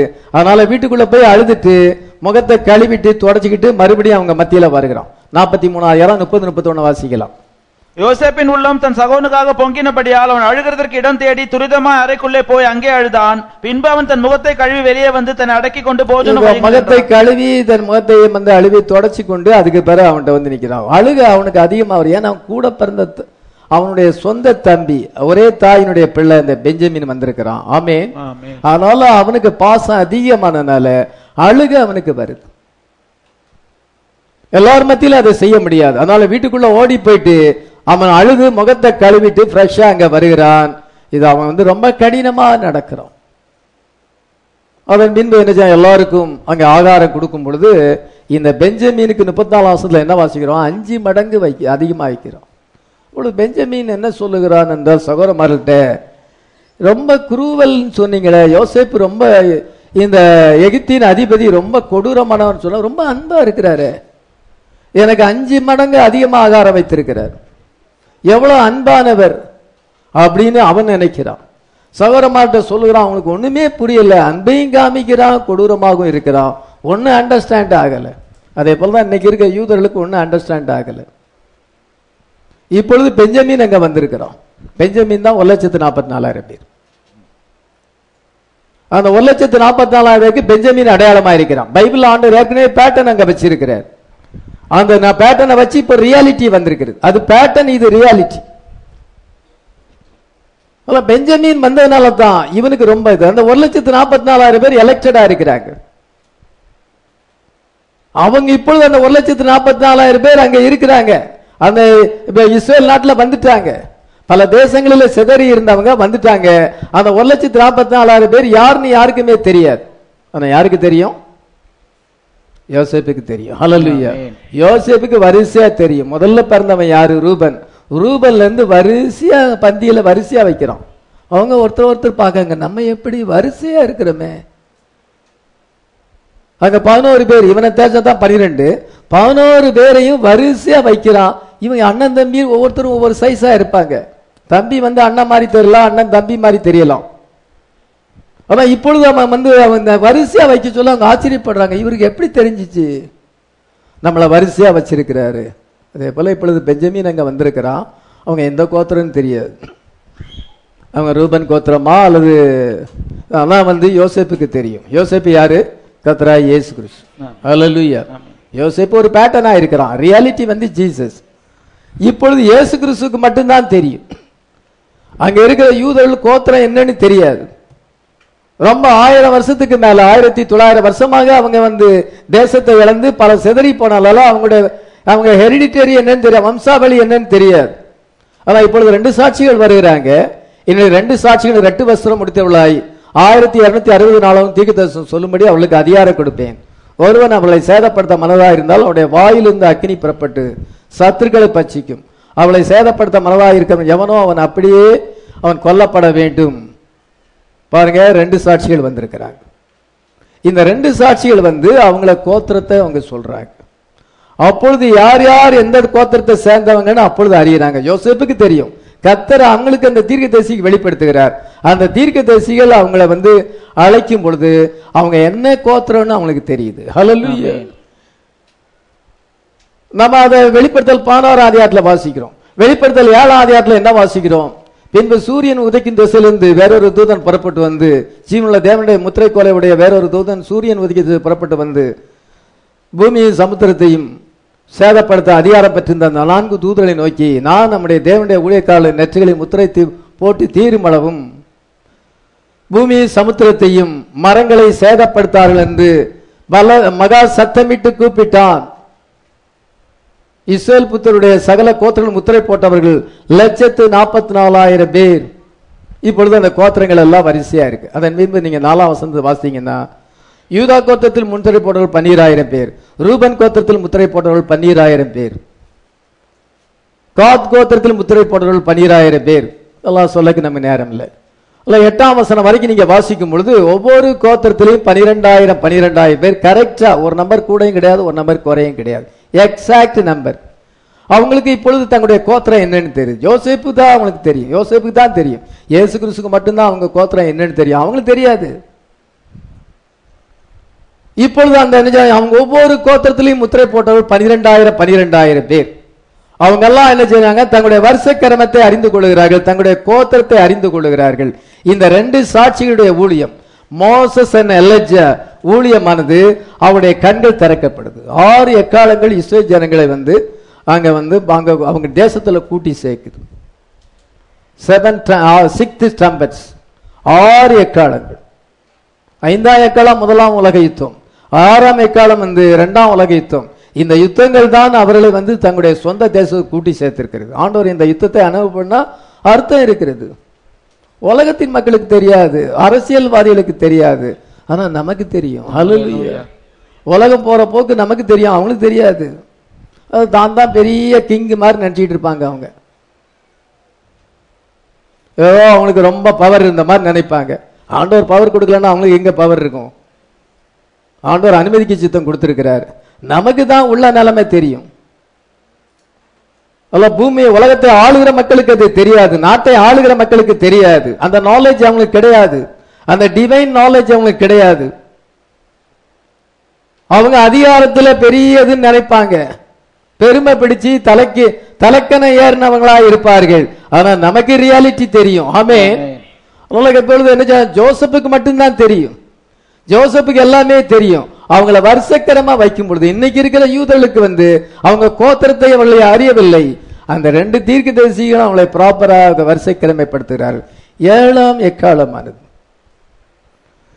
6 trumpet அவங்களை அங்க சேர்த்து விட்டது. 7ஆம் எக்காலம் அவர்கள் யார் என்று அவங்களுடைய ஐடென்டிட்டியை கொண்டு வருகிறது. ஹல்லேலூயா. 7ஆம் எக்காலம் அவங்க யார் என்பதை அறிந்து கொள்கிறார்கள், தாங்க என்ன கோத்திரத்தை சேர்ந்தவர்கள் இதை என்பதை அறிந்து கொள்கிறார்கள். 7ஆம் எக்காலம் அவங்களுக்கு அனாயிட்டிங்க, பரிசுத்தாவியின் முத்திரையை கொண்டு வருகிறது. ஆமென். அதே போல நமக்கு 7 சீல். அவங்களுக்கு நான் ரெண்டையும் கான்ட்ராஸ்ட் பண்ணி பேசிட்டு இருக்கேன். ஒரே இஸ்ரவேல் நாட்டை மட்டும் பேசல, இஸ்ரவேல் நாட்டை மட்டும் பேசி நமக்கு பிரயோஜனம் இல்லை. ஆனா அதை வச்சு நம்மளை கம்பேர் பண்ணணும். அவங்களுக்கு 7th trumpet, நமக்கு 7 seal. 7 seal என்னது? It is the coming of the Lord. Hallelujah. அவங்களுக்கு 7ஆம் முத்திரைனா என்னது? It's the coming of the Lord. Hallelujah. எப்படி அவங்களுக்கு 7ஆம் எக்காலம் வருது? 2 சாட்சிகள் மூலம். 7ஆம் எக்காலமானது 2 சாட்சிகளை கொண்டு வருகிறது. அந்த 2 சாட்சிகள் அவங்களுடைய கோத்திரம் என்ன என்பதை காண்பிக்கிறார்கள். அவங்களுக்கு இதே வார்த்தையை வெளிப்படுத்துகிறார்கள். 7 சபை காலங்கள் முடிந்து விட்டது, தீர்க்கதரிசி ஊழியம் வந்தது, இதோ மணவட்டி மேல எடுத்துக்கொள்ளப்பட்டா, இப்போ ஆண்டவர் உங்க பக்கம் வந்திருக்கிறார். நீங்க அதே மெசேஜை பிலீவ் பண்ணணும். அதே நம்ம விசுவாசிக்கிற இதே செய்தி அங்க விசுவாசிக்கிறாங்க. அவங்க கோத்திரங்கள் என்னதென்று அங்கே வெளிப்படுத்தப்படுகிறது. அவங்க வார்த்தையை விசுவாசித்து பரிசுத்தாவினாலே முத்திரை போடப்படுகிறார்கள். ஹல்லேலூயா. இயேசு கிறிஸ்துவை குறித்த வெளிப்பாடு அவர்களுக்கு வருகிறது. ஆமென். நமக்கு ஒரே தீர்க்கதரிசிக்குள்ள 2 அனாயிட்டிங்க வச்சிருக்கிறார். எலிஜா அனாயிட்டிங் இருக்கிறது, மோசஸ் அனாயிட்டிங் இருக்கிறது. மோசஸ் அனாயிட்டிங் நம்ம தேர்ட் எக்ஸல்ஸ்ல வந்திருக்கோம், 3ஆம் யாத்திரையில வந்திருக்கிறோம். எலிஜா அனாயிட்டிங் நமக்கு வார்த்தையை ரெஸ்டோர் பண்ணி இருக்கிறது. ஹல்லேலூயா. 2 அனாயிட்டிங் ஒரு மனுஷனுக்குள்ள இருக்கு. அங்க 2 பேர் வாங்க, மோசஸ் and எலிஜா வர்றாங்க. மோசஸ் and எலிஜா ஏற்கனவே இயேசு கிறிஸ்துவோட பேசிட்டாங்க. இயேசு கிறிஸ்துவோடு அவங்க பேசுறாங்க. என்ன பேசுறாங்க? இயேசு கிறிஸ்துவோடு கூட அவள் சிலுவையிலே நிறைவேற்றப்பட போகிறதான மரணத்தை குறித்து பேசினார்கள் என்று எழுதப்பட்டிருக்கிறது. சிலுவையிலே நிறைவேற்ற வேண்டிய மரணம். லூக்கா எழுதின சுவிசேஷம் 9ஆம் அதிகாரத்திலே அன்றியும் மோசே எலியா என்னும் 2 பேரும் மகிமையோட காணப்பட்டு அவருடனே சம்பாஷணை பண்ணி அவர் எருசலேமிலே நிறைவேற்ற போகிற அவருடைய மரணத்தை குறித்து பேசிக் கொண்டிருந்தார்கள். லூக்கா 9:30-31 வாசிக்கிறோம். இயேசு ஒலிமலையில மறுரூபமாகிறார். அங்க பேதுரு, யாக்கோபு, யோவான் 3 பேர் இருக்கிறாங்க. ஒரு மேகம் அங்கே வந்தது. மோசேயும் எலியாவும் அங்க தோன்றினார்கள். அந்த மோசஸ் அண்ட் எலியா அங்க தோன்றி என்ன பேசுறாங்கன்னா, அவர் எருசலேமிலே நிறைவேற்ற வேண்டிய மரணத்தை குறித்து பேசினார்கள். Both of them offered in the Old Testament bullocks and lambs. இந்த 2 பேரும் மோசஸ் அண்ட் எலியா. மோசஸ் பஸ்கா ஆட்டுக்குட்டியை பலி செலுத்தும்படியான நியமத்தை கொண்டு வந்தான். மோசே பஸ்கா ஆட்டுக்குட்டியை கொண்டு வந்தான். எலியா என்ன செய்தான்? 1 ராஜாக்கள் 18ஆம் அதிகாரத்தில் ஒரு காளையை தெரிந்து கொள்ளுங்கன்னு சொன்னோம். ஒரு புல்லக். முதலாவது நீங்க பலி செலுத்துங்க, 2வது நான் பலி செலுத்துருவேன். அக்னி போடக்கூடாது. அந்த அக்னினால உத்தரவு கொடுக்கிற தேவன் தான் தேவன். அப்படி சொல்லும் பொழுது அவங்க அங்க புல்லக்கை கொண்டு வந்து சந்து சந்தா துண்டிச்சு வச்சு பாகாலே பாகாலேன்னு கூப்பிட்டாங்க. பாகால் செவி கொடுக்கல. சாயங்காலம் 3 மணி ஆகிவிட்டது. அந்தி பலி செலுத்த நேரத்தில் எலியா பலிபீடத்தை செப்பனித்து செய்து அங்கே காளையை சந்து சந்தாக துண்டி வைத்து தண்ணீர் அது மேல ஊற்றி 3 முறை அது மேல ஊற்றி கர்த்தரை நோக்கி அவன் ஜெபம் பண்ணான். ஆண்டவரே, நான் உம்முடைய தீர்க்கதரிசி என்றும் இதை எல்லாமே உம்முடைய வார்த்தையின்படி செய்தேன் என்றும் நீர் ஜனங்களுடைய இதயத்தை திருப்பினீர் என்று நான் அறியத்தக்கதாக எனக்கு நீர் உத்தரவு கொடுக்க வேண்டும் என்று சொல்லும் பொழுது fire, hallelujah, fire fall down from heaven and consumed the sacrifice. அந்த பலியை அது பச்சித்து போட்டது. அப்பொழுது கர்த்தரே தேவன், கர்த்தரே தேவன் என்று சொன்னார். மோசஸ் ஆட்டுக்குட்டியை பாஸ்கல் லேம்பை கொண்டு வருகிறான். பஸ்கா ஆட்டுக்குட்டியை அடித்து அங்க நிலக்கால ரத்தத்தை புசித்து அந்த மாம்சத்தை அவள் புசித்த பொழுது இஸ்ரேல் ஜனங்கள் டெலிவரன்ஸ் கிடைச்சது. மோசஸ் எதுல ஃபேமஸ்? பஸ்கா ஆட்டுக்குட்டியை கொண்டு வந்ததுதான் முக்கியமான காரியம். அதே போல எலியா எதுல முக்கியத்துவம் இருக்கிறது? அந்த புல்லக்கை கொண்டு வர்றான், காளையை கொண்டு வந்து அங்க பலி செலுத்துகிறான். இப்பொழுது ஜீசஸ் அங்க இருக்கிறாரு. மோசஸ் இந்த பக்கத்துல இருக்கிறான், எலியா அந்த பக்கத்துல நிக்கிறாங்க. 2 பேரும் அவள் எருசலேமிலே நிறைவேற்றக்கூடிய மரணத்தை குறித்து பேசினார்கள்.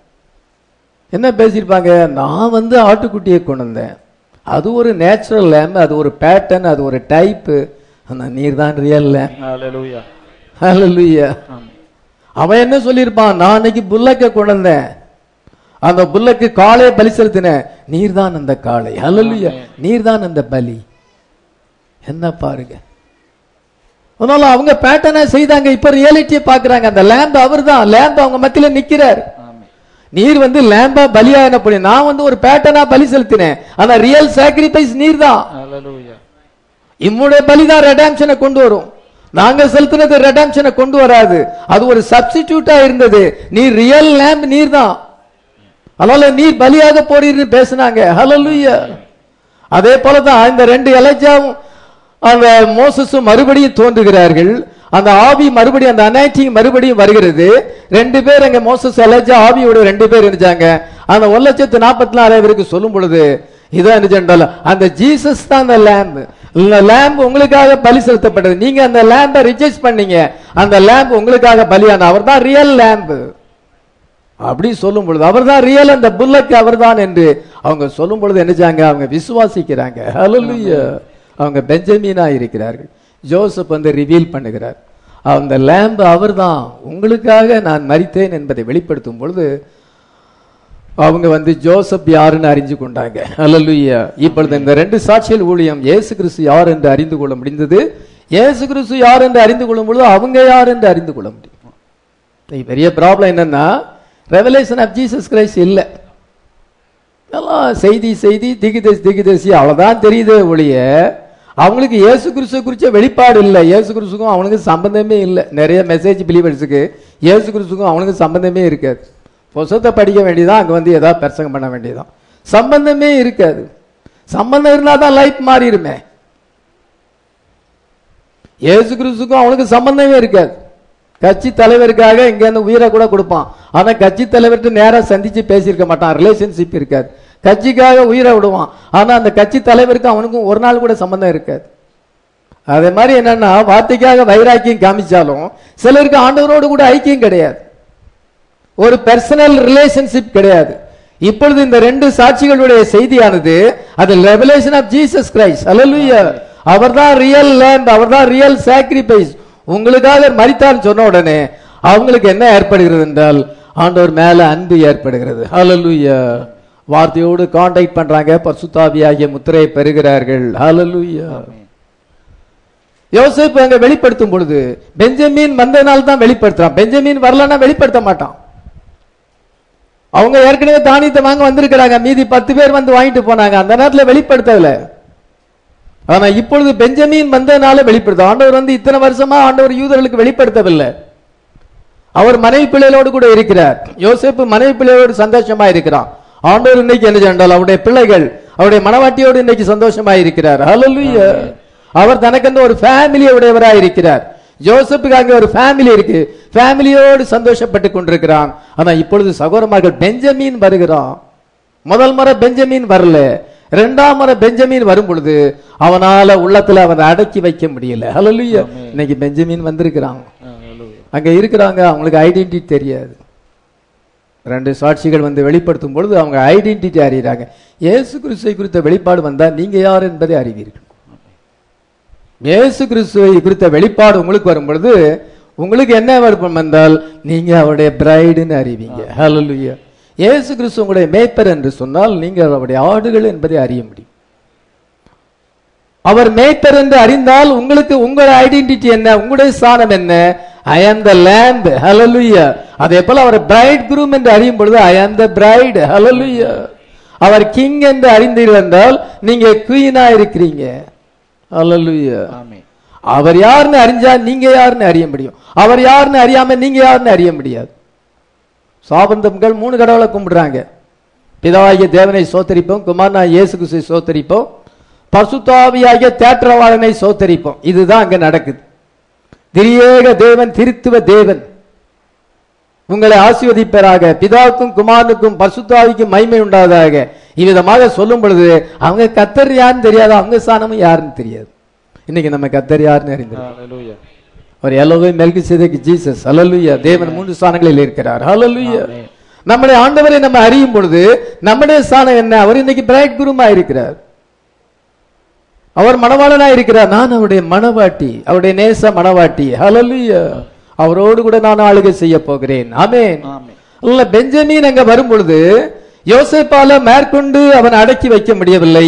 இப்பொழுது தன் மனைவியை டிஸ்மிஸ் பண்ணுகிறான். 45:1-2. அப்பொழுது யோசேப்பு தன் அருகே நின்ற எல்லாருக்கும் முன்பாக தன்னை அடக்கி கொண்டிருக்க கூடாமல் யாவரையும் என்னை விட்டு வெளியே போக பண்ணுங்கள் என்று கட்டளையிட்டான். இதை யாவரையும் என்னை விட்டு போகும்படியாக நீங்க வெளியே போகும்படியாக எல்லாரையும் அங்க டிஸ்மிஸ் பண்ணுகிறான். காலையிலையும் சொல்லியிருக்கேன், அடிக்கடி நான் சொல்றேன். இது நமக்கு முக்கியமான ஒரு பேட்டர்ன். பெஞ்சமின் வந்திருக்கிறான். இன்னைக்கு 1,46,000 கடைசியான யூதர்கள் அவங்க தான். நிறைய பேர் மரிச்சு போயிட்டாங்க. ரூத் வந்து மோப் தேசத்துக்கு வரும் பொழுது, நகோமி வரும் பொழுது அவங்களுடைய குடும்பம் எல்லாம் மரிச்சு போச்சு, எல்லாம் செத்து போயிட்டாங்க. அதே போல நிறைய யூதர்கள் செத்து போயிட்டாங்க. இப்பொழுது மீதி இருக்கிற யூதர்கள் அங்க வந்திருக்கிறாங்க. உலகத்தின் பல நாடுகளில் சிறடிக்கப்பட்டார்கள். அங்க இந்த கொடுங்கோல் மன்னர்கள் அவங்களை சாகடிச்சுட்டாங்க. கொஞ்சம் பேர் மீதியா இருக்கிறாங்க, அவங்க தான் இன்னைக்கு வந்திருக்கிறாங்க. இந்த பெஞ்சமின் இப்பொழுது அங்க வந்திருக்கிறான். கடைசியா பிறந்தவன் தான் இந்த பெஞ்சமின். அல்ல, பெஞ்சமின் இப்பொழுது 1,44,000 பேர் அங்க இருக்கிறாங்க. இது 2 சாட்சிகளுடைய ஊழியமானது அவங்களுடைய ஐடென்டிட்டி என்னன்னு தெரிகிறது. அவங்களுக்கு வெளிப்படுத்தும் பொழுது பக்கத்துல யாருமே இல்லை. நம்ம ஒருத்தர் தனியாக்கா பேச சொல்ல இன்னொருத்தர் வந்து அங்க நின்றுட்டு இருக்க கூடாது. அவங்கள்ட்ட பாஸ்டர் பேசுறாரு, இன்னொருத்தர் அதை போய் கேட்க கூடாது. நல்ல பழக்கம் கிடையாது. அதை டீசெண்டா நடந்து கொண்டா ஒருத்தர் பேச சொல்ல நம்ம போய் அதை கேட்க கூடாது, அந்த காட்டில் தலையிடக்கூடாது. அதே போலதான் ஆண்டவர் வந்து பெஞ்சமினுக்கு வெளிப்படுத்தும் பொழுது, அந்த இஸ்ரவேல் ஜனங்களுக்கு வெளிப்படுத்தும் பொழுது ஆண்டவர் தம்முடைய மனைவி பிள்ளையில கூட அங்க வைக்கல. அவங்க தானே இருந்தா பரவாயில்ல, அவங்கள கூட வைக்கல. இது சீக்கிரட்டா ஆண்டவர் ரிவீல் பண்ணுகிறார், பர்சனலா ரிவீல் பண்ணுகிறார். ஹல்லேலூயா. அதனால யாரும் அவங்க கூட இல்ல, ஒருத்தர் கூட இல்ல. அந்த ஆண்டவர் பிரைட் அங்க டிஸ்மிஸ் பண்ணி விட்டார், அரண்மனைக்கு போயிட்டாங்க. ஹல்லேலூயா. இப்பொழுது அங்க டீல் பண்ணுகிறார். அந்த நேரம் இன்னும் வரல. அவங்களுடைய கண்கள் இன்னும், அவங்களுடைய பிளைண்ட்னஸ் வந்து இன்னும் ரிமூவ் ஆகவில்லை. இன்னும் அவங்க பிளைண்ட்னஸ்ல இருக்கிறாங்க. ஆனால் இப்பொழுது தங்களுடைய கண்ட்ரில இருக்கிறாங்க. இப்பொழுது மனவாட்டி நம்ம இங்கே இருக்கிறோம், நம்ம இன்னும் டிஸ்மிஸ் ஆகல. நம்ம டிஸ்மிஸ் ஆனா தான் அவங்களுக்கு வெளிப்படுத்த முடியும். நம்மளை டிஸ்மிஸ் ஆண்டவர் இன்னும் பண்ணல, நம்ம இன்னும் பூமியில இருக்கிறோம். 7 தண்டர் 7 இடிகள் சத்தங்களை முழக்குகிறது. ஹல்லேலூயா. வார்த்தையில ஒரு கூட்டமான சக்களை கூட்டி செல்கிறது. தவளை கொப்பான ஆவிகள் உலகமெங்கிலும் இருக்கிற ராஜாக்களை, நாட்டின் அதிபதிகளை 3ஆம் யுத்தத்துக்கு வழி நடத்துகிறது. தவளை கொப்பான திருத்துவ ஆவிகள் சாபனங்களை கட்டுகிறது. வேர்ல்டு கவுன்சில் ஆஃப் சர்ச்சஸ்ல ஒன்று கூட்டுகிறது. களைகள் சுட்டரிக்கப்படுவதற்காக கட்டப்படுகிறது. கோதுமை இன்னும் களஞ்சியத்திலே சேர்க்கப்படவில்லை. இப்பொழுது நம்ம த்ரெஸ்ஸிங் ஃப்ளோர்ல இருக்கிறோம். அறுவடை செய்து த்ரெஸ்ஸிங் ஃப்ளோர்ல கொண்டு வர வேண்டும். அப்பொழுது அந்த கதிரில் இருக்க கோதுமை மணியானது செப்பரேட் பண்ணுது. பதரையும் அந்த கோதுமையும் செப்பரேட் பண்ற இடம் த்ரெஸ்ஸிங் ஃப்ளோர். ரூத் வயல்வெளியில இருந்தாள். முதலாவது அதிகாரத்துல மோவாபிலிருந்து அவள் பெத்லேமுக்கு வருகிறாள். 2ஆம் அதிகாரம் வயல்வெளியிலே கதிர் பொறுக்கிறாள். 3ஆம் அதிகாரம் த்ரெஸ்ஸிங் ஃப்ளோர்ல வருகிறாள். இன்னைக்கு நம்ம த்ரெஸ்ஸிங் ஃப்ளோர்ல இருக்கோம். ஆண்டவர் செப்பரேட் பண்ணுகிறார். ஹல்லேலூயா. நம்ம போவாசுடைய பாதபடி அண்டையிலே இருக்கிறோம். நம்ம இன்விசிபிள் யூனியன்ல இருக்கிறோம். ஹல்லேலூயா. ராத்திரியிலே அந்த யூனியன் நடக்கிறது, யாருக்குமே தெரியாது. இப்பொழுது யாருக்குமே தெரியாது. நம்ம தேவனோடு கூட இன்விசிபிள் யூனியன்ல இருக்கிறோம். ஹல்லேலூயா. நான் என்ன பைபிள் படிக்கிறேன், என்ன ஜெபிக்கிறேன், ஆண்டவர் எல்லாத்தையுமே பார்த்துக்கிட்டு இருக்கிறார். உங்க எல்லாரையுமே பார்த்துக்கிட்டு இருக்காரு. ஒவ்வொரு நிமிஷம் பார்த்துக்காரு. நீங்க பைபிள் படிச்சீங்களா, ஜெபிச்சீங்களான்னு பார்க்கிறாரு. நீங்க எப்படி ஆண்டவரோட நேசிக்கிறீங்க, உங்க நேரத்தை காலத்தெல்லாம் எப்படி வீணாக்குறீங்க, எல்லாத்தையும் பார்த்துக்கிட்டு இருக்கிறார். காலையில எழுந்திருந்து உங்க நேரம் எப்படி போச்சு, ஆண்டவருக்கு ஏதாவது கொஞ்சம் நேரம் கொடுத்தோமா, முதலாவது அவருக்கு கொடுத்தோமா, எல்லாத்தையும் அவர் பார்த்துக்கிட்டே இருக்கிறார். அவர் எதிர்பார்த்துக்கிட்டே இருக்கிறார். இவன் பைபிள் படிப்பானா, ஜெபம் பண்ணுவானா, என் கூட கொஞ்ச நேரம் பேசுவானா அப்படின்னு ஒவ்வொருத்தரையும் எதிர்பார்க்கிறார். நம்ம இன்விசிபிள் யூனியன்ல இருக்கிறோம். ஹல்லேலூயா. அவருடைய பாதத்தண்டையில போய் போர்வையை ஒதுக்கி படித்துக் கொண்டாள். ஆனால் நம்முடைய இடம் அவருடைய பாதம். இந்த பூமி அவருடைய பாதபடியா இருக்கிறது. நம்மை தாழ்த்தி அவரோடு கூட அவர் நம்மை ஆளுகை செய்யும்படியாக அவருடைய பாதத்திலே நம்ம காத்திருக்க வேண்டிய நேரம் இது. ஆமென். 4ஆம் அதிகாரத்திலே அவள் மீட்கப்படுகிறாள். விவாகம் நடக்கிறது. அந்த எலிமெலேக்கு ப்ராப்பர்ட்டிக்கு வருகிறாங்க, அரண்மனைக்கு வருகிறாங்க, ப்ராப்பர்ட்டியை சுதந்திரித்துக் கொள்றாங்க. ஏடேன் ரெஸ்டோர் ஆகிறது. இந்த பூமியை ஆண்டவர் நமக்கு தரப்போகிறார். ஹல்லேலூயா. எல்லாம் பைபிள் கரெக்டா இருக்கு. அதெல்லாம் ஒரு பேட்டர்ன் நமக்கு ரியாலிட்டியா நடக்க போகுது. இந்த ரியாலிட்டியை வச்சுதான் அந்த பேட்டர்ன் வந்திருக்கு. ஆண்டோடைய மனசுல முன்னக்கூட்டியே தெரியும் அவருக்கு. நமக்கு தெரியாது, உலகத்து மக்களுக்கு தெரியாது. ஆனா ஆண்டவருக்கு எல்லாமே தெரியும். கடைசி காலத்துல ஒரு மனவாட்டியை கொண்டு வரணும், அவன் மோவாபில இருந்து வரணும், ஏதோ வயல்ல கதிர் பொறுக்க வேண்டும், பிறகு த்ரெஸ்ஸிங் ஃப்ளோர் வரணும், அதுக்கு பிறகு அந்த ப்ராப்பர்ட்டிக்கு வரணும்னு சொல்லி அவர் எல்லாத்தையும் மனசுல வச்சுதான் அந்த ரூத் சரித்திரத்தை கொண்டு வந்திருக்கிறார். அது ஒரு பெர்ஃபெக்ட் பேட்டர்னா இருக்குது. மனவாட்டிக்கு ஒரு பெர்ஃபெக்ட் பேட்டர்னா இருக்குது. அதை வச்சு நம்ம இப்ப எங்க வந்திருக்கோம், எந்த இடத்துல இருக்கிறோம்? நம்ம தேர்ட் சாப்டர்ல இருக்கிறோம். நமக்கு இன்னும் பாடி ரெடாம்ஷன் வரல, இன்னும் 1000 வருஷம் ஆளுக வரல. இப்பொழுது நம்ம அந்த ஸ்டேஜ்ல இருக்கிறோம். யூதர்கள் என்ன ஸ்டேஜ்ல இருக்காங்க? தங்களுடைய ப்ராமிஸ் லேண்டுக்கு வந்திருக்கிறாங்க. 6th வயல் அண்ட் 7th வயலுக்கு மத்தியில இருக்கிறாங்க. 6th ட்ரம்பட் அண்ட் 7th ட்ரம்பட்டுக்கு மத்தியில இருக்கிறாங்க. 6th trumpet second world war. நம்ம 7th ட்ரம்பட் என்றால் இதை அங்க இஸ்ரேல் ஜனங்களுக்கு தேவன் அங்க 2 சாட்சிகளை கொண்டு வந்து அவங்களுடைய ஐடென்டிட்டியை வெளிப்படுத்துகிறார். நமக்கு ஒரு ப்ராப்பர்ட்டை கொண்டு வருகிறார். 6ஆம் முத்திரைக்கும் 7ஆம் முத்திரைக்கும் மத்தியிலே இருக்கிறோம். 6ஆம் முத்திரை பேர்ஜிங் சீல், 7ஆம் முத்திரை it is a coming of the Lord. Hallelujah. அவருடைய கமிங் எந்த பகுதி இருக்குது? 3 பகுதி இருக்குது. 3 phases இருக்குது. ஷவுட் வாய்ஸ்டம். ஷவுட் என்ன செய்யுது? அது என்ன சொன்னால் உலகம் எங்கிலுக்கு மனவாட்டியை ஒன்று சேர்க்கிறது. Unity of faith. நம்மளை அறியாதவங்களும் நம்ம நேசிக்கிறாங்க. அவங்க நமக்கு போன் பண்றாங்க, அவங்க யாருன்னு நம்ம தெரியாது. உங்க பிரசங்கத்தை கேட்ட ரொம்ப பிரயோஜனமா இருந்துச்சு, ஆசீர்வாதமா இருந்தது. பாருங்க, நமக்கு தெரியாது. ஆண்டவர் கேதர் பண்ணுகிறார், பிரைடை கேதர் பண்ணுகிறார் ஒரே ஃபெய்த்ல. உங்க ஃபெய்த் என் ஃபெய்த் ஒண்ணு போல இருக்கு. உங்க மெசேஜ் ரொம்ப பிரயோஜனமா இருக்குது. நமக்கு எவ்வளவு பெரிய சந்தோஷம் அது. நீங்க நிச்சயமா இந்த மெசேஜ் உங்களை ரேப்சருக்கு ஆயத்தப்படுத்தும். அநேக விளங்காத சத்தங்கள் இருக்கிறது, ஆனா இது விளங்குற சத்தம். இது உங்களை ஆயத்தப்படுத்தும் அப்படின்னு நான் உங்கள்ட்ட சொல்றேன். தொடர்ந்து கேளுங்க, ரேப்சருக்கு ஆயத்தமாகுங்க. அதுதான் நம்முடைய விருப்பம். ஹல்லேலூயா. பாருங்க, இன்னைக்கு ஒரு யூனியன் ஏற்படுத்தி இருக்கிறார். விசுவாசத்தின் ஒருமைப்பாடு வந்திருக்கிறது. இந்த மெசேஜ் நமக்கு கிறிஸ்துவின் நிறைவான வளர்ச்சியை கொண்டு வருகிறது. ஆமென். நம்ம சேஞ்ச் பண்ணுகிறது. ஆமென். அதனால ரெண்டு வாய், ஒன்னு அந்த தவளைக்கப்பான ஆவி, இன்னொன்னு வந்து 7 thunders. ஹல்லேலூயா. இப்பொழுது நம்ம அந்த எங்க இருக்கிறோம்? 7 சீல்ல இருக்கிறோம். 7 சீல் வந்து என்னவென்றால் நம்முடைய ஐடென்டிட்டியை வெளிப்படுத்துகிறது. நம்முடைய பேர் அழைக்கப்படுது. ஹல்லேலூயா. அவங்களுக்கு 7ஆம் எக்கால அவங்களுடைய பேர் அழைக்கப்படும். அவங்க எந்த கோத்திரத்தை, இப்பொழுது நீங்க வந்து எந்த சபை காலத்தை சேர்ந்தவர்கள்? நம்ம எட்டர்னல் சர்ச் ஏஜ் சேர்ந்திருக்கிறோம். ஹல்லேலூயா. நம்ம லவோதிக்கேயால இல்ல, எட்டர்னல் சர்ச் ஏஜ். ஹல்லேலூயா. எப்படி நமக்கு நம்முடைய ஐடென்டிட்டி என்னன்னு தெரியுது. அவங்க வந்து எந்த கோத்திரம் தெரியுது. நம்ம எந்த சபை காலத்தை சேர்ந்தவர்கள் என்று நமக்கு வெளிப்படுத்துகிறது. அவங்களுக்கு 2 ப்ராஃபிட், நமக்கு 1 ப்ராஃபிட். அவங்களுக்கு டிஃபரண்ட் அனாயிண்டிங் அங்க இருக்கிறது. இப்ப 2 அனாயிண்டிங்கும் ஒரு மனுஷனுக்குள்ள ஆண்டவர் கொடுத்து 2 பேருமே இயேசு கிறிஸ்து குறித்த வெளிப்பாடு தான் கொண்டு வராங்க. அந்த வெளிப்பாடு தான் ஜனங்களை ஒன்று சேர்க்கிறது. ஹல்லேலூயா. வெளிப்பாடு இல்லாத சபை, தரிசனம் இல்லாத சபை செத்த சபை. அவர்கள் சீர்கெட்டு போவார்கள். தரிசனம் இல்லாத இடத்துல ஜனங்கள் சீர்கெட்டு போவார்கள். ஆமென். அவ்விதமான ஒரு நேரத்தில் நம்ம இருக்கிறோம். இது அவர்கள் வந்து தங்களுடைய சொந்த தேசத்துல இருக்கிறாங்க. அவங்களுக்கு இன்னும் வந்து யோசேப்பு வந்து பெஞ்சமினுக்கு தன்னை வெளிப்படுத்தினது போல இன்னும் வெளிப்படுத்தவில்லை. ஏன் வெளிப்படுத்தவில்லை? நம்ம டிஸ்மிஸ் ஆகல. நம்ம டிஸ்மிஸ் ஆனா தான் அவங்களுக்கு வெளிப்படுத்த முடியும். அவங்க வெளிப்படுத்தி முத்திரிக்கப்பட்டாதான் 1000 வருஷ ஆளுக வரும், அல்லது 1000 வருஷ ஆளுக வராது. அது எல்லாமே சீக்வென்ஸா இருக்கிறது. இந்த ஈவென்ட்ஸ் எல்லாமே ஆண்டவர் கரெக்டா பிக்ஸ் பண்ணி இருக்கிறார். நம்ம எந்த இடத்துல இருக்கிறோம், எந்த நேரத்துல இருக்கிறோம் என்பதை நாம இப்பொழுது அறிகிறோம். ஆமென்.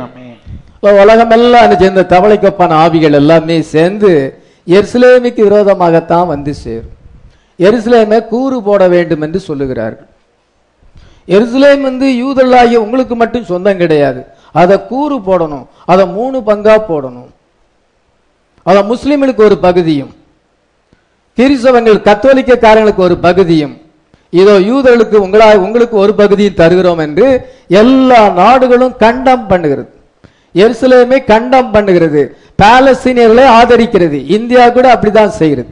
எல்லா நாடுகளும் எருசலேமுக்கு விரோதமாய் இருக்கிறது. அதை வந்து கண்டம், அதை வந்து கூறு போட வேண்டும் என்று சொல்லுகிறது. எருசலேம் சேனைகளால் மறுபடியும் சூழ்ந்து கொள்ளப்படும். ஏற்கனவே பாபிலோனிய ராணுவம் வந்து சூழ்ந்து கொண்டு தேவாலயத்தை இடிச்சு போட்டது. 2ஆம் திருப்பு அந்த சேனைகள் வந்து ரோம சேனைகள் சூழ்ந்து கொண்டு பட்டு அந்த எருசலேம் வந்து இடிக்கப்பட்டது. இப்ப மறுபடியும் அது சேனைகளால சூழப்படும். எருசலேமுக்கு விரோதமாக எல்லா ஜனங்களும் வருவார்கள், எல்லா ராஜ்யங்களும் வருவார்கள். இன்னைக்கு மனவாட்டிக்கு விரோதமா எல்லா ஆவிகளும் இருக்கிறது, பொல்லாத ஆவிகள் இருக்கிறது. ஆனாலும் நம்மை மேற்கொள்ள முடியாது. ஹல்லேலூயா. எருசலேமுக்கு விரோதமாய் வருகிற மக்களுடைய நிலைமை என்ன ஆகும்? சகரியா 14:12. எருசலேமுக்கு விரோதமாக யுத்தம் பண்ணின எல்லா ஜனங்களையும் கர்த்தர் வாதிக்கும் வாதையாவது, அவர்கள் காலூன்றி நிற்கையிலும் அவருடைய சதை அழிந்து போகும், அவர்கள் கண்கள் தங்கள் குழிகளிலே கெட்டு போகும், அவர்கள் நாவு அவர்கள் வாயிலே அழுகி போகும். இது அவங்க காலூன்றி நிக்கல, கால் அழுகி போகும், நாவு அழுகி போகும், கண்ணு அழுகி போகும் அப்படின்னு போட்டிருக்கு. அதான் radiation, atomic radiation. Atomic radiation வந்து அவங்களுடைய அப்படியே நின்ன இடத்துல அழுகுவாங்க. சொல்லப்பட்டிருக்கு பைபிள்ல தான் atomic war, third world war. இப்பொழுது அவங்களுக்கு 7 ட்ரம்பட் வர வேண்டும். 6th ட்ரம்பட்டுக்கும் 7th ட்ரம்பட்டுக்கும் மத்தியில இருக்கிறாங்க. 7 trumpet to break seals on the book of their life. அவங்களுடைய வாழ்க்கையினுடைய முத்திரை உடைக்கப்படுது. நமக்கு இன்னைக்கு 7 சீல் வந்து நம்முடைய வாழ்க்கையின் முத்திரை உடைக்கப்படுகிறது. ஹல்லேலூயா. சவுட்டுக்கும் நம்ம ட்ரம்புக்கும் மத்தியில இருக்கிறோம்.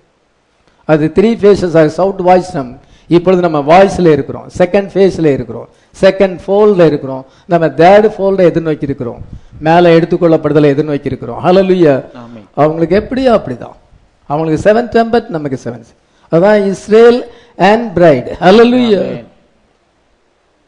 அங்க ஜோசப் வந்து அங்க வெளிப்படுத்தும் பொழுது அவங்க வந்து யோசேப்பை அறிந்து கொண்டார்கள், யோசேப்பை அவர்கள் வந்து நேசிக்கிறார்கள், யோசேப்பு அவர்களுக்கு வந்து அங்க எல்லா விதமான நன்மைகளையும் செய்கிறதை நம்ம பார்க்கிறோம். இன்னைக்கு 4ஆம் முத்திரையின் கீழ் இந்த பேல் ஹார்ட்ஸ் என்ன செய்யறது என்றால் political power, religious power, demonic power. ஏன் நம்ம நாட்டில் இப்படி ரிலிஜியஸ் பவர் இன்னைக்கு ஓங்கி இருக்குது? மத கலவரங்கள் ஏற்படும். மதத்துல ரொம்ப தீவிரமா இருக்கிறாங்க, இதுவரைக்கும் இல்லாத தீவிரம்.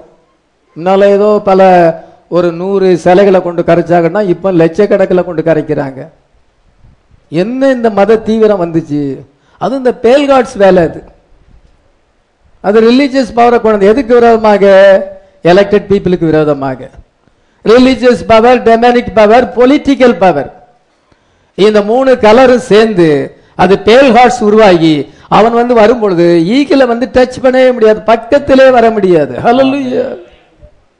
ஈகிள் மேல பறக்குது, இது குதிரை பக்கத்திலே போக முடியாது. ஹல்லேலூயா. ஜனங்கள் இன்னைக்கு வார்த்தையை புறக்கணித்து இருக்கிறார்கள், ஆனால் நம்ம வார்த்தையை நேசிக்கிறோம். ஹல்லேலூயா. ஜனங்கள் வெளிப்பாட்டை அங்க புறக்கணிக்கிறார்கள், நம்ம வெளிப்பாட்டை நேசிக்கிறோம். ஆமென்.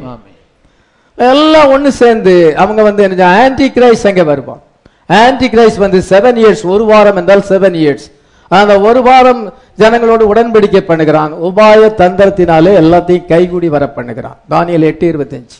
அவன் தன் உபாயத்தினால் வஞ்சகத்தை கைகூடி வர பண்ணி தன் இருதயத்தில் பெருமை கொண்டு நிர்விசாரத்தோடு இருக்கிற அநேகரை அழித்து அதிபதிகளுக்கு அதிபதியாயிருக்கிறவருக்கு விரோதமாய் எழும்புவான். ஆனாலும் அவன் கையினால் அல்ல, வேறு விதமாய் முறித்து போடப்படுவான். இதோ பாருங்க, அதிபதிக்கு விரோதமாக அவன் அங்க எழும்புவான் என்று சொல்லப்பட்டிருக்கிறது. சாட்டன் சிங்காசனத்துக்கு வருகிறான், யூதோடு உடன்படிக்கை பண்ணுகிறான். உடன்படிக்கை பண்ணி அவன் தேவனுடைய ஆலயத்தில் தேவன் போல இருக்கிறான். Satan enthroned as God. அவன் தேவனாக அவன் தன்னை தேவனாக காண்பிக்கிறான். 2 தோசைக்கு 2:3-4 வாசிக்கலாம். எவ்விதத்தினாலும் ஒருவனும் உங்களை மோசம் போக்காதபடி எச்சரிக்கையாயிருங்கள். ஏனெனில் விசுவாச துரோகம் முந்தி நேரிட்டு கேட்டின் மகனாகிய பாவ மனுஷன் வெளிப்பட்டால் ஒழிய அந்த நாள் வராது. அவன் எதிர்த்து நிற்கிறவனாயும் தேவன் எனப்படுவது எதுவோ ஆராதிக்கப்படுவது எதுவோ அவை எல்லாவற்றுக்கும் மேலாக தன்னை உயர்த்தவனாயும் தேவனுடைய ஆலயத்தில் தேவன் போல உட்கார்ந்து தன்னைத்தான் தேவன் என்று காண்பிக்கிறவனாயும் இருப்பான். லூசிபருடைய ஆசை என்னவென்றால் அவன் கடவுளாக மதிக்கப்பட வேண்டும். பரலோகத்திலே அதை அவன் அப்படி ஆசைப்பட்டான், கடவுளாக மாற வேண்டும் ஆசைப்பட்டான். அது நிறைவேறல. இப்பொழுது அது நிறைவேற போகிறது, பூமியிலே அது நிறைவேற போகிறது. அது நிறைவேறவில்லை. இப்பொழுது அவன் 2 விதமாக நிறைவேற்றி கொண்டிருக்கிறான். எப்படி 2 விதமாக நிறைவேற்றி கொண்டிருக்கிறான் என்றால், ஜனங்களுக்கு அந்த ட்ரினிட்டி உபதேசத்தை கொண்டு அவன் ஜனங்களுடைய இதயத்தை பிடித்து கொண்டான். 2 பாபிலோன் இருக்கு, 2 பாபிலோன்ஸ் இருக்கு. அந்த பாபிலோன் 2 பாபிலோன், ஒன்னு ரோமன் கத்தோலிக்கு வேட்டிகன், இன்னொன்னு ஹாலிவுட் லாஸ் ஏஞ்சல்ஸ். இந்த 2ம் உலகத்தை வஞ்சிக்கும். ரோமன் கத்தோலிக்க மார்க்கம் உலகத்தையே கைப்பற்றுது. 124 கோடி மக்கள் இருக்கிறாங்க. அமெரிக்கா ப்ராட்டஸ்டன்ட் கண்ட்ரியா இருந்தது, இப்ப கத்தோலிக்க மார்க்கம் டாமினேட் பண்ணிவிட்டது.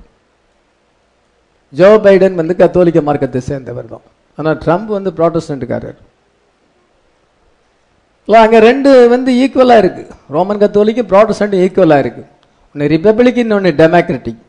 பாருங்க, அங்க ப்ராட்டஸ்டன்ட் கண்ட்ரி, முதல்ல ப்ராட்டஸ்டன்ட்காரங்க தான் இருந்தாங்க, எந்த கத்தோலிக்க மார்க்கத்தும் கிடையாது. இப்ப பாருங்க, கென்னடி வந்ததுல இருந்து அங்க கத்தோலிக்க மார்க்கம் டாமினேட் பண்ணுகிறது. இப்பொழுது ஜோ பைடன் வேட்டிகனோட அலைன்ஸ் வைப்பார். வாஷிங்டன் அண்ட் வேட்டிகன்ஸ் அலைன்ஸ் ஏற்படுறதுக்கு இப்ப சான்ஸ் இருக்குது. அந்த ட்ரம்ப் இருந்தா அது நடக்காது. ஆனா இப்ப அது ஏன்னா அவர் ப்ராட்டஸ்டன்ட்காரரு. இப்ப கத்தோலிக்க மார்க்கம் வரும் பொழுது பில் கில்டன் கத்தோலிக்க மார்க்கத்தை சேர்ந்தவர். இப்படியா கத்தோலிக்க பிரசிடென்ட் இப்பொழுது தோன்றி இருக்கிறார்கள். இவங்க வாஷிங்டனோடு ஆகாப் ஏசபேலை வாகம் செய்வது, ஐக்கியம் வைப்பது, அதன் முன்பு வார்ல போய் ஆகாப் விழுந்து போகிறான். அதே போல தேர்ட் வேர்ல்ட் வார்ல எல்லாமே அழிஞ்சு போகும். இப்ப என்னன்னா, இது ஒரு பாபிலோன், கத்தோலிக்க மார்க்கம், அது ஒரு பாபிலோன் ஆயிருக்கிறது. மிஸ்ட்ரி பாபிலோன், மேலும் ரகசிய மகா பாபிலோன், வேசிகளுக்கும் பூமியில் உள்ள அருள்களுக்கும் தாய் என்ற நாமம் அவள் நெற்றியில் எழுதப்பட்டிருந்தது. அவள் பரிசுத்தவானுடைய இரத்தத்தினாலே அவள் வெறி கொண்டிருக்கிறாள். அந்த இஸ்ரீ 7 தலைகளும் 10 கொம்பனுடைய மிருகத்தின் மேல் சிவப்பு நிறம் உள்ள தூசணமான நாமங்கள் நிறைந்தான மிருகத்தின் மேல் அவள் ஏறி இருக்கிறாள். அவள் கையிலே ஒரு பொற்பாத்திரத்தை பிடித்திருக்கிறாள். அதுல என்ன சொல்ல, எல்லா விதமான அருவருப்புகளும் இருக்கிறது. அதுதான் கத்தோலிக்க மார்க்கம். அது உலகத்தையே வஞ்சித்து விட்டது. உலகத்துல பெரிய மார்க்கம் அதுதான். Antichrist antichrist, the last pope will be the anti Christ. அது மாத்திரமல்ல, ஹாலிவுட் என்ன செய்கிறது, உலகம் அனைத்தையும் வஞ்சிக்கிறது. உங்க கையில தான் அது இருக்கு, எல்லார் கையிலையும் இருக்குது. காலையில பைபிளை தொடறது இல்லை, உடனே செல்போன் தான் தொடருது. சும்மா கொஞ்ச நேரம் கிடைச்சாலும் செல்போன் தான், கொஞ்சம் ரெஸ்ட் கிடைச்சாலும், கொஞ்சம் எந்த ஒரு 5 நிமிஷம் கிடைச்சாலும் உடனே செல்போனை பார்க்கறது. அதெல்லாம் பாருங்க, அது உலகத்தையே வஞ்சித்து விட்டது. ஹாலிவுட் இந்த காட்சிகள் எல்லாமே, செல்போன்ல வருகிற காட்சிகள், அதுல வர சத்தங்கள், அதுல வருகிற இன்ஃபர்மேஷன் எல்லாம் உலகத்தை அனைத்து வஞ்சித்து விட்டது. சாதாரண என்ன செய்யறதுனால ஹார்ட்ல என்த்ரோன் பண்ணிட்டான். முதல்ல ஹார்ட்ல என்த்ரோன் பண்ணுகிறோம்.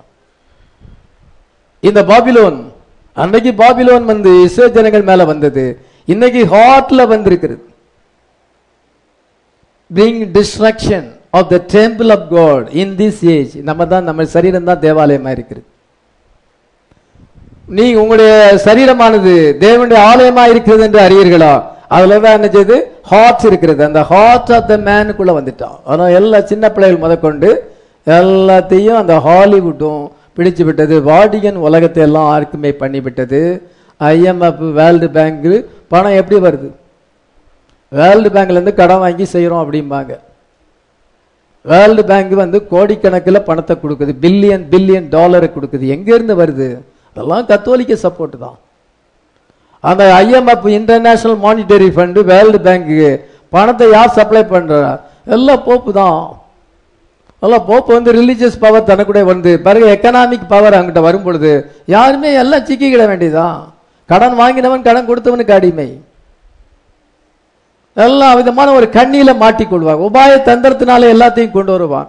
யூதர்களை எல்லா நாட்டையும் கொண்டு வந்து அவன் என்ன சென்றால் உலகத்தை ஆளுகை செய்யறவனாக காடாக தன்னை அவன் காணிப்பான். 2 அவன் தேவனுடைய ஆலயத்தில் தேவன் போல உட்காருப்பான். தடை செய்கிறவன் நீக்கப்பட்டார்களே அந்த பாவம் மனுஷன் வெளிப்பட முடியும். தடை செய்யறவன் யாரு? இந்த பிரைடு தான். ஹோலி ஸ்பிரிட் தடை செய்ய, ஹோலி ஸ்பிரிட் பரிசுத்த மணவாட்டிக்குள்ள இருக்காரு. மணவாட்டி எடுத்துக்கொள்ளப்பட்ட பின்பு உடனே வெளிப்படுவான். வெளிச்சம் போச்சுன்னா நீங்க சொல்லாண்டாம், அடுத்த செகண்ட்ல இருள் வந்துடும். சுவிட்ச் ஆஃப் பண்ணா உடனே இருள் வரும். இருள் வாணி கூப்பிடலாமா? கூட வேண்டிய அவசியம் இல்லை, அடுத்த செகண்ட் ஆட்டோமேட்டிக்கா வரும். உலகத்தை இருள் ஆக்கிரமித்து பிரஸ் பண்ணிக்கிட்டு இருக்குது. இந்த மணவாட்டி தான் வெளிச்சம். இது எடுத்துக்கொள்ளப்பட்ட உடனே இருள் உலகத்தை சூழ்ந்து கொள்ளும். டெமனிக் பவர் இந்த உலகத்தை சூழ்ந்து கொள்ளும். ஆட்டோமேட்டிக்கா உலகம் சாத்தானுடைய கையில வந்துடும்.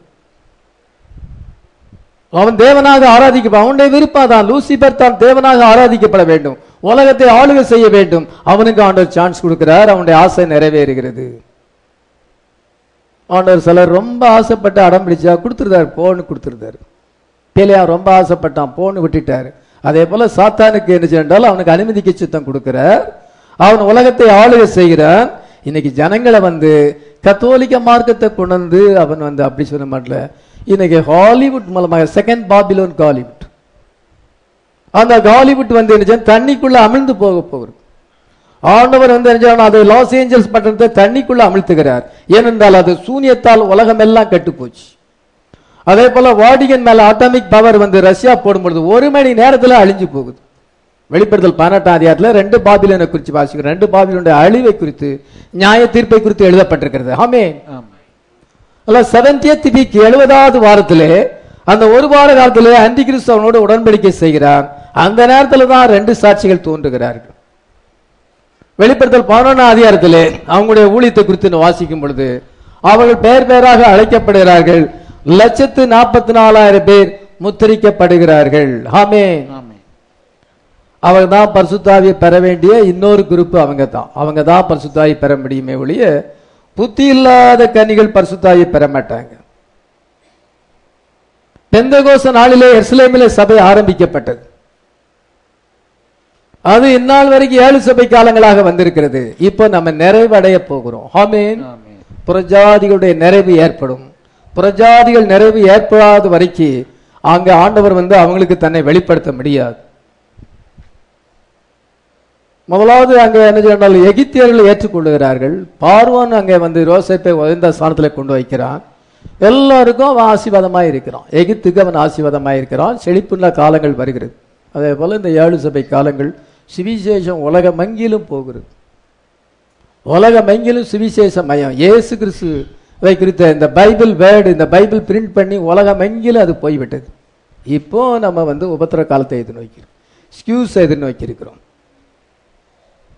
பிரைட் அண்ட் 1,44,000 இன்னைக்கு அந்த 2 பேரும் இந்த பூமியில இருக்கிறோம்.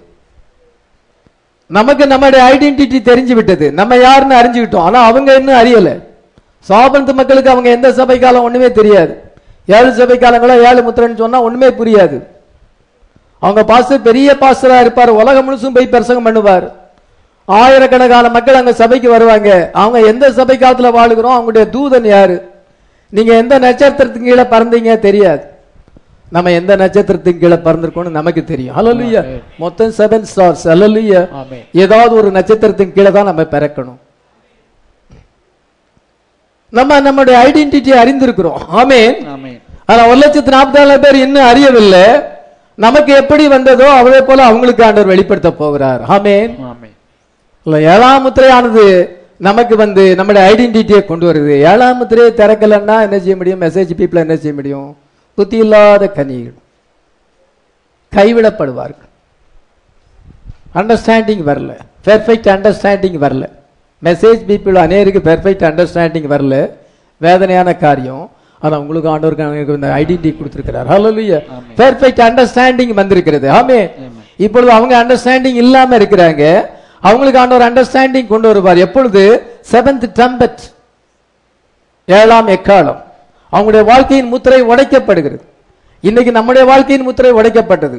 முத்திரை திறக்கப்பட்டுச்சு, முத்திரை திறக்கப்பட்டது. உன் வாழ்க்கையில முத்திரை திறக்கப்படலையே, உன் லைஃப் கிளியரா இல்லையே அப்படின்னு நம்ம ஒருத்தரை பார்த்து அப்படி சொல்ல வேண்டியிருக்கு. டைட்டா சுடிதார் மாட்டிக்கிட்டு வந்து நிக்கிறியே, ஆனா என் முத்திரை முத்திரைங்கிறிய, சீல்ஸ் சீல்ஸ்ங்கிறிய, எப்படி உங்க பிள்ளைகள் எப்படி இருக்கிறாங்க, நீங்க எப்படி இருக்கிறீங்க? லெகின்ஸ் எல்லாம் மாட்டிக்கிட்டு வரீங்க, என்ன இது? உங்க வாழ்க்கையின் முத்திரை உடைக்கப்படலையே. எங்களுடைய வாழ்க்கை முத்திரை உடைக்கப்பட்டிருக்குது. ஹல்லேலூயா. ஏன்னா இந்த 7 seal coming of the Lord நம்முடைய பேர் அழைக்கப்பட்டிருக்குது. ஆனா அதே போல அவங்களுக்கு செய்ய வேண்டிய நேரம் நெருங்கி கொண்டிருக்கிறது. ஹல்லேலூயா. இப்பொழுது நம்ம விதமான நேரத்துல நம்ம ஜீவிக்கிறோம். நம்ம என்ன செய்ய வேண்டும்? believe that God keep his word. கர்த்தர் தம்முடைய வார்த்தையை நிறைவேற்றுகிறார் என்பதை விசுவாசிக்க வேண்டும். அதில் 2 விதமா விசுவாசிக்க வேண்டியதா இருக்கு. முதல்ல பாஸ்டர் சொல்ற மாதிரி இந்த சீக்வென்ஸ்லாம் கரெக்டா வரும். இப்போ நம்ம ஷவுட்ல இருந்து வாய்ஸ் வந்திருக்கோம், ட்ரம்புக்காக காது. இப்போ வாய்ஸ் இருக்கு, ட்ரம்ப் வரும்பொழுது நம்ம மேலே போவோம். அந்த சீக்வென்ஸை கவனிக்கணும். இப்போ நம்ம 7ஆம் முத்திரையில இருக்கிறோம், அதை நீங்க விசுவாசிக்கணும். நமக்கு என்ன ஏற்பட போகிறது? ஸ்கியூஸ் வரப்போகிறது. அந்த ஸ்கியூஸை சந்திப்பதற்கு இந்த சபையை ஆயத்தமாக வேண்டும். அப்பொழுது ஸ்போக்கன் வேர்ட் மேனிஃபெஸ்டேஷன் வரும். அதன் பின்பு லாஸ் ஏஞ்சல் தண்ணிக்குள்ள போகும். அதன் பின்பு ஏற்படும் ப்ரீச்சிங் டு த லாஸ் வரும். கதவு அடைக்கப்படும். கதவு அடைக்கப்பட்ட பிறகு ப்ரீச்சிங் டு த லாஸ். அதுக்கு பிறகு தம்முடைய மனவாட்டியை மேலே கொண்டு சொல்வார். யார் சொல்றா? பிரதர் சொல்றார், தீர்க்கதரிசி சொல்றார், பைபிள்ல வசனம் இருக்கு. இதை நீங்க பிலீவ் பண்ணணும். believe that God keeps his word. இதுக்கு துல்லியமா நிறைவேறும். அந்த நேரம் வரும் பொழுது அதெல்லாம் நிறைவேறும்.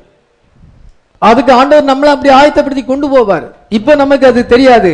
இவன் ஸ்போக்கன் வேர்ட் மேனிஃபெஸ்டேஷன் டெம்பரரியா நம்மத்திலே இருக்கிறது, அது ஃபுல் பவரா வரும் சொல்லி இருக்கிறார்.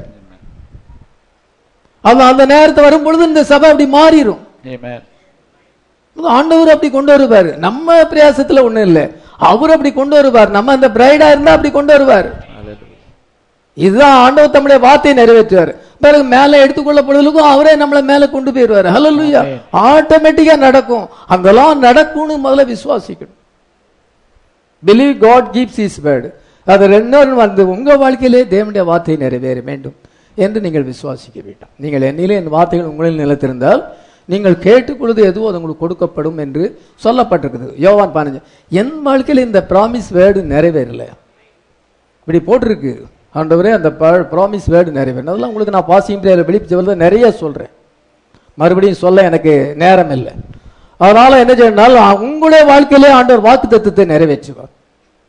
மேரேஜ் ஆயிட்டீங்களா 128ஆம் சங்கீதம் நிறைவேற வேண்டும். அதுல சொல்லப்பட்ட பிளஸிங் உங்களுக்கு வர வேண்டும். அந்த கல்யாணத்துல 128ஆம் சங்கீதத்தை தான் நம்ம எப்பவும் வாசிக்கிறோம். அது எதுக்காக வாசிக்கிறோம்? அது அவங்க குடும்பத்துல நிறைவேற வேண்டும். ஆண்டவரே அந்த வார்த்தையை நிறைவேற்றுன்னு விசுவாசிக்கிறேன். சிலர் இதை விசுவாசிக்கலாம், தங்களுடைய சொந்த வாழ்க்கையில விசுவாசிக்க முடியாமல். அது எவ்வளவு காலதாமதமானாலும் நீங்க ஜெபம் பண்ணணும். அதுதான் நான் 30 days ரெகுலரா ஜெபம் பண்ணி பாருங்க, 1/2 மணி நேரம் ஜெபம் பண்ணி பாருங்க, உங்களுக்கு நடக்குதான்னு பாருங்க. நீங்க சின்சியரா ஜெபம் பண்ணா நீங்க வார்த்தையில இருப்பது நிமித்தமாக ஆண்டவர் செவி கொடுப்பார். ஹalleluya. Believe that God keeps his word. அதன் பின்பு Christ became the center of your life. கிறிஸ்து உங்களுடைய வாழ்க்கையினுடைய மையமாக இருக்க வேண்டும். This life is about seek first the kingdom of God. God first. தேவனுடைய ராஜ்யத்தை முதலாவது தேடுங்கள். ஆமென். ஆமென். கர்த்தருக்கு முதன்மை ஸ்தானம் கொடுங்க. Read the Bible and pray. Amen. Amen. Trust God with your life. நீங்க கர்த்தரை எல்லாத்திலையும் நம்புங்க. எந்த சூழ்நிலை வந்தாலும் அது இயேசு கிறிஸ்துவுக்கு ஒன்றும் தடையே கிடையாது. ஹalleluya. நமக்கு அது இம்பாசிபிளா இருக்கலாம், என்ன செய்யணும்னு யோசிக்கலாம், ஆனா அவருக்கு ஒண்ணுமே இல்லை. அடிக்கடி நான் சொல்றேன், உங்களுக்கு எந்த சிச்சுவேஷனை நீங்க உலகத்துல நிறைய சிச்சுவேஷனை நம்ம ஃபேஸ் பண்ண வேண்டியதா வரும். இதுவரைக்கும் எவ்வளவு ஃபேஸ் பண்ணி இருக்கிறோம், இன்னும் ஃபேஸ் பண்ண வேண்டி இருக்குது. பயப்படவே கூடாது. இது ஆண்டவர் எல்லாத்தையுமே மாற்றுவார். ஹalleluya. எல்லாம் நமக்கு விரோதமா இருக்கிற எல்லா சேலஞ்சையும் அவர் பார்த்துக்கிடுவாரு. ஆமென். எல்லாத்தையுமே நம்ம ஜெயிப்போம்னு விசுவாசிக்கிறோம். கிறிஸ்துக்குள்ள எப்பொழுது நம்மை வெற்றி சிறக்க பண்ணுகிறார். நம்ம ஜெயம் we are the overcomers. ஹalleluya. ஆண்டவருக்கு எந்த தடையும் கிடையாது. உங்களுடைய ப்ராப்ளம் எல்லாம் நத்திங் அவருக்கு. நீங்க விசுவாசித்தால் தேவனுடைய மகிமையை காண முடியும். ஆமென். விதமான ஒரு ஃபெய்த் லைஃப் நம்ம செய்ய வேண்டும். மெசேஜ் நாங்க விசுவாசிக்கிறோம், தீர்க்கதரிசி விசுவாசிக்கிறோம் சொன்னாலும் நீங்க எடுத்துக்கொள்ளப்படுறதுல பங்கு பெற முடியாது. அதெல்லாம் போதாது. ஆண்டவருடைய பார்வையில் அதெல்லாம் போதாது. நீங்க ஒரு பர்சனல் லைஃப் வேணும், விசுவாச ஜீவியை செய்ய வேண்டும். நீங்க இவ்விதமா பிலீவ் பண்ணும், இவ்விதமாக வாழும் பொழுது கண்டிப்பா நம்ம எடுத்துக்கொள்ளப்படுறதுல பங்கு பெறுவோம். ஹalleluya. நம்மளுடைய வாழ்க்கை முடிவடையும், ராப்சர்ல அது முடிவடையும். ஹalleluya. ஆனா நமக்கு முடிவடைஞ்சாலும் அவங்களுக்கு முடிவடைவதில்லை. நமக்கு பிறகு அவங்களுக்கு ஸ்டார்ட் ஆகும். ஹalleluya. அவங்களுடைய கண்கள் திறக்கப்பட வேண்டிய நேரம் அது. அவங்களுடைய கண்களை ஆண்டவர் திறப்பார். Blindness removed. இதோ அவங்களுடைய பிளைண்ட்னஸ் ரிமூவ் பண்ண வேண்டிய நேரம் இப்பொழுது நெருங்கி கொண்டிருக்கிறது. அவங்கள பிளைண்ட்னஸ் ரிமூவ் பண்ணும் பொழுது இவங்களுக்கு ரொம்ப டோட்டல் முழு குருடா மாறுவாங்க. யாரு? கைவிடப்பட்டவங்க, சாபிரத்து மக்கள் முழு குருடா மாற வேண்டிய நேரம்.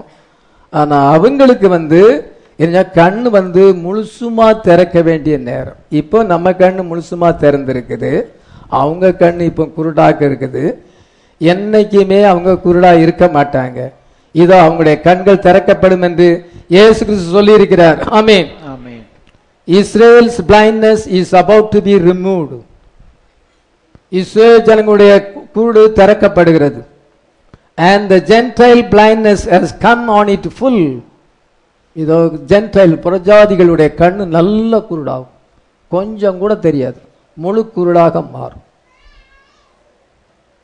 இது greatest light. The greatest light that ever shone came. The opening of the seven seals.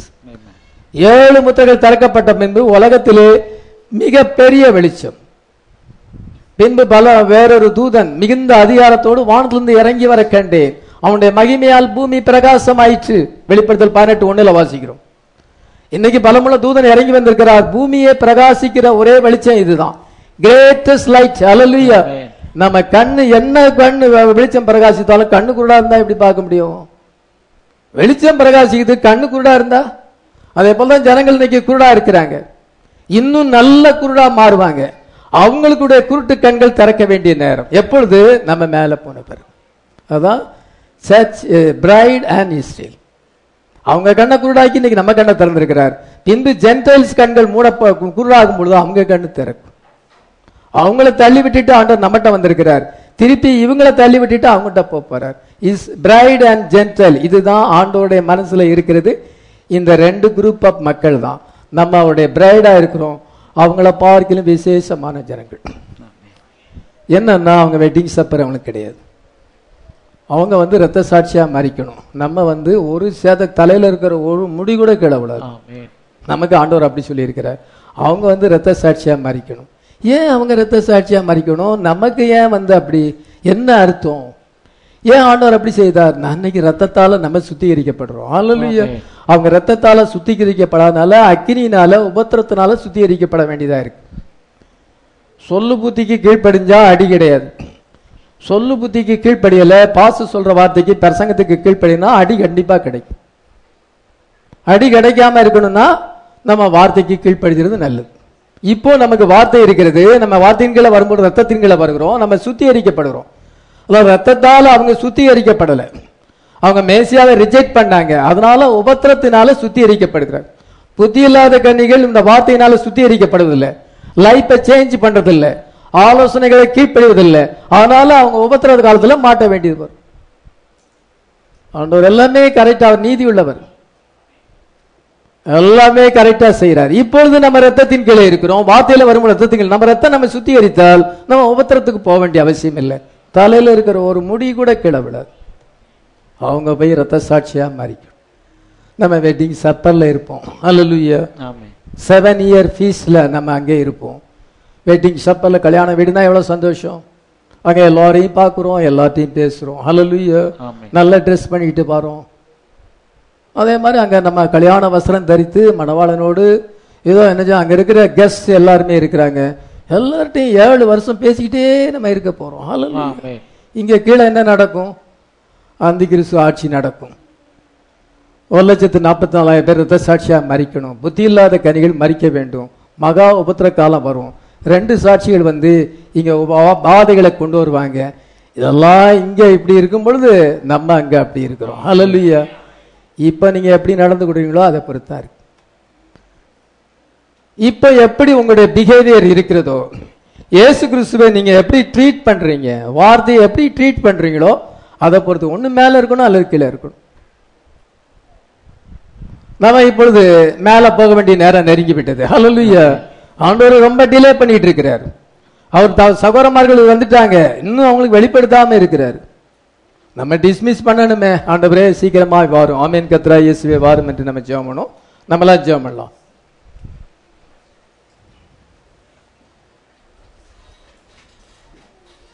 Bride and Israel ஆண்டவர் அவங்க கூட எப்படி டீல் பண்ணுகிறார், நம்ம கூட எப்படி டீல் பண்ணுகிறார், பைபிள்ல என்ன சொல்லி இருக்குது என்பதை இவ்வளவு நேரம் பார்த்தோம்.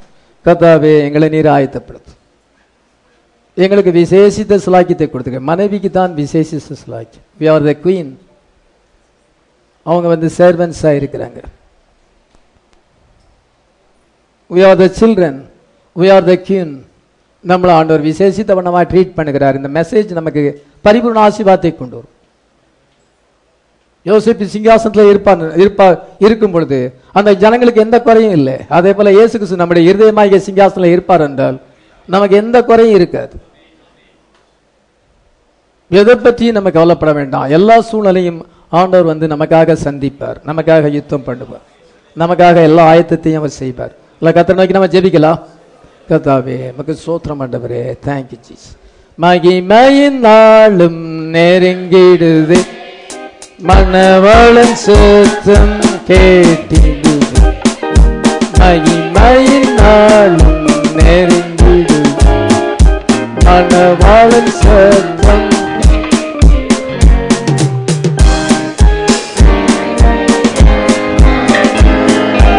ஆயத்தம் தீவிரம் அடைந்திடுவோம், மகிழ்ச்சி அனுபவிக்க ஆயத்தம் தீவிரம் அடைந்திடுவோம்.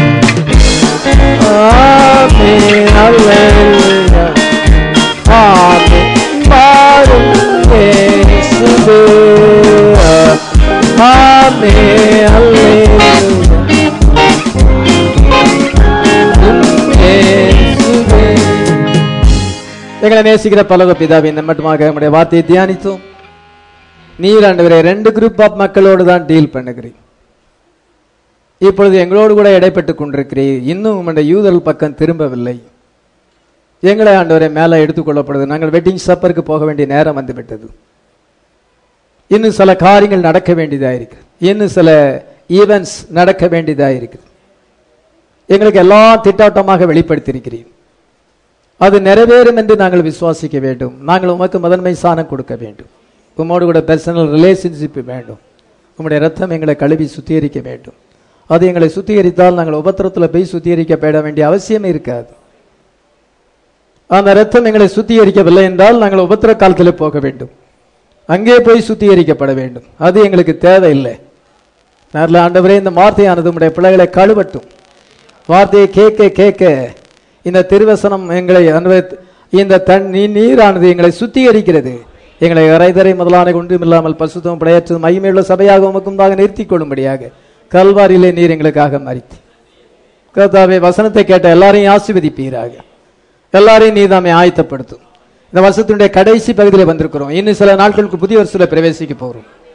கர்த்தாவே இந்த மீதியான நாட்களில் எங்களோடு கூட இருந்து எங்களை பாதுகாத்து எங்களுக்கு ஆரோக்கியத்தையும் பலத்தையும் தந்து எங்களுடைய தேவையை சந்தித்து எங்களை நீர் ஆசீர்வதித்து சந்தோஷத்தோடு கூட நாங்கள் புதிய வருஷத்தில் பிரவேசிக்க கிருபை தாரும். அந்த ஆராதனைகளை குறித்து அறிவிப்பு கொடுக்கப்பட்டிருக்கிறது.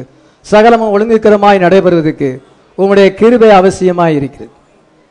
கர்த்தாவே எல்லாவற்றையும் நீர் எங்களுக்காக செய்வீர் என்று விசுவாசிக்கிறோம்.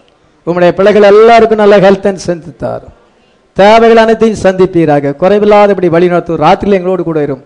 எங்களை பாதுகாத்துக் கொள்ளும். இயேசு கிறிஸ்துவின் நாமத்திலே வேண்டிக் கொள்வோம்.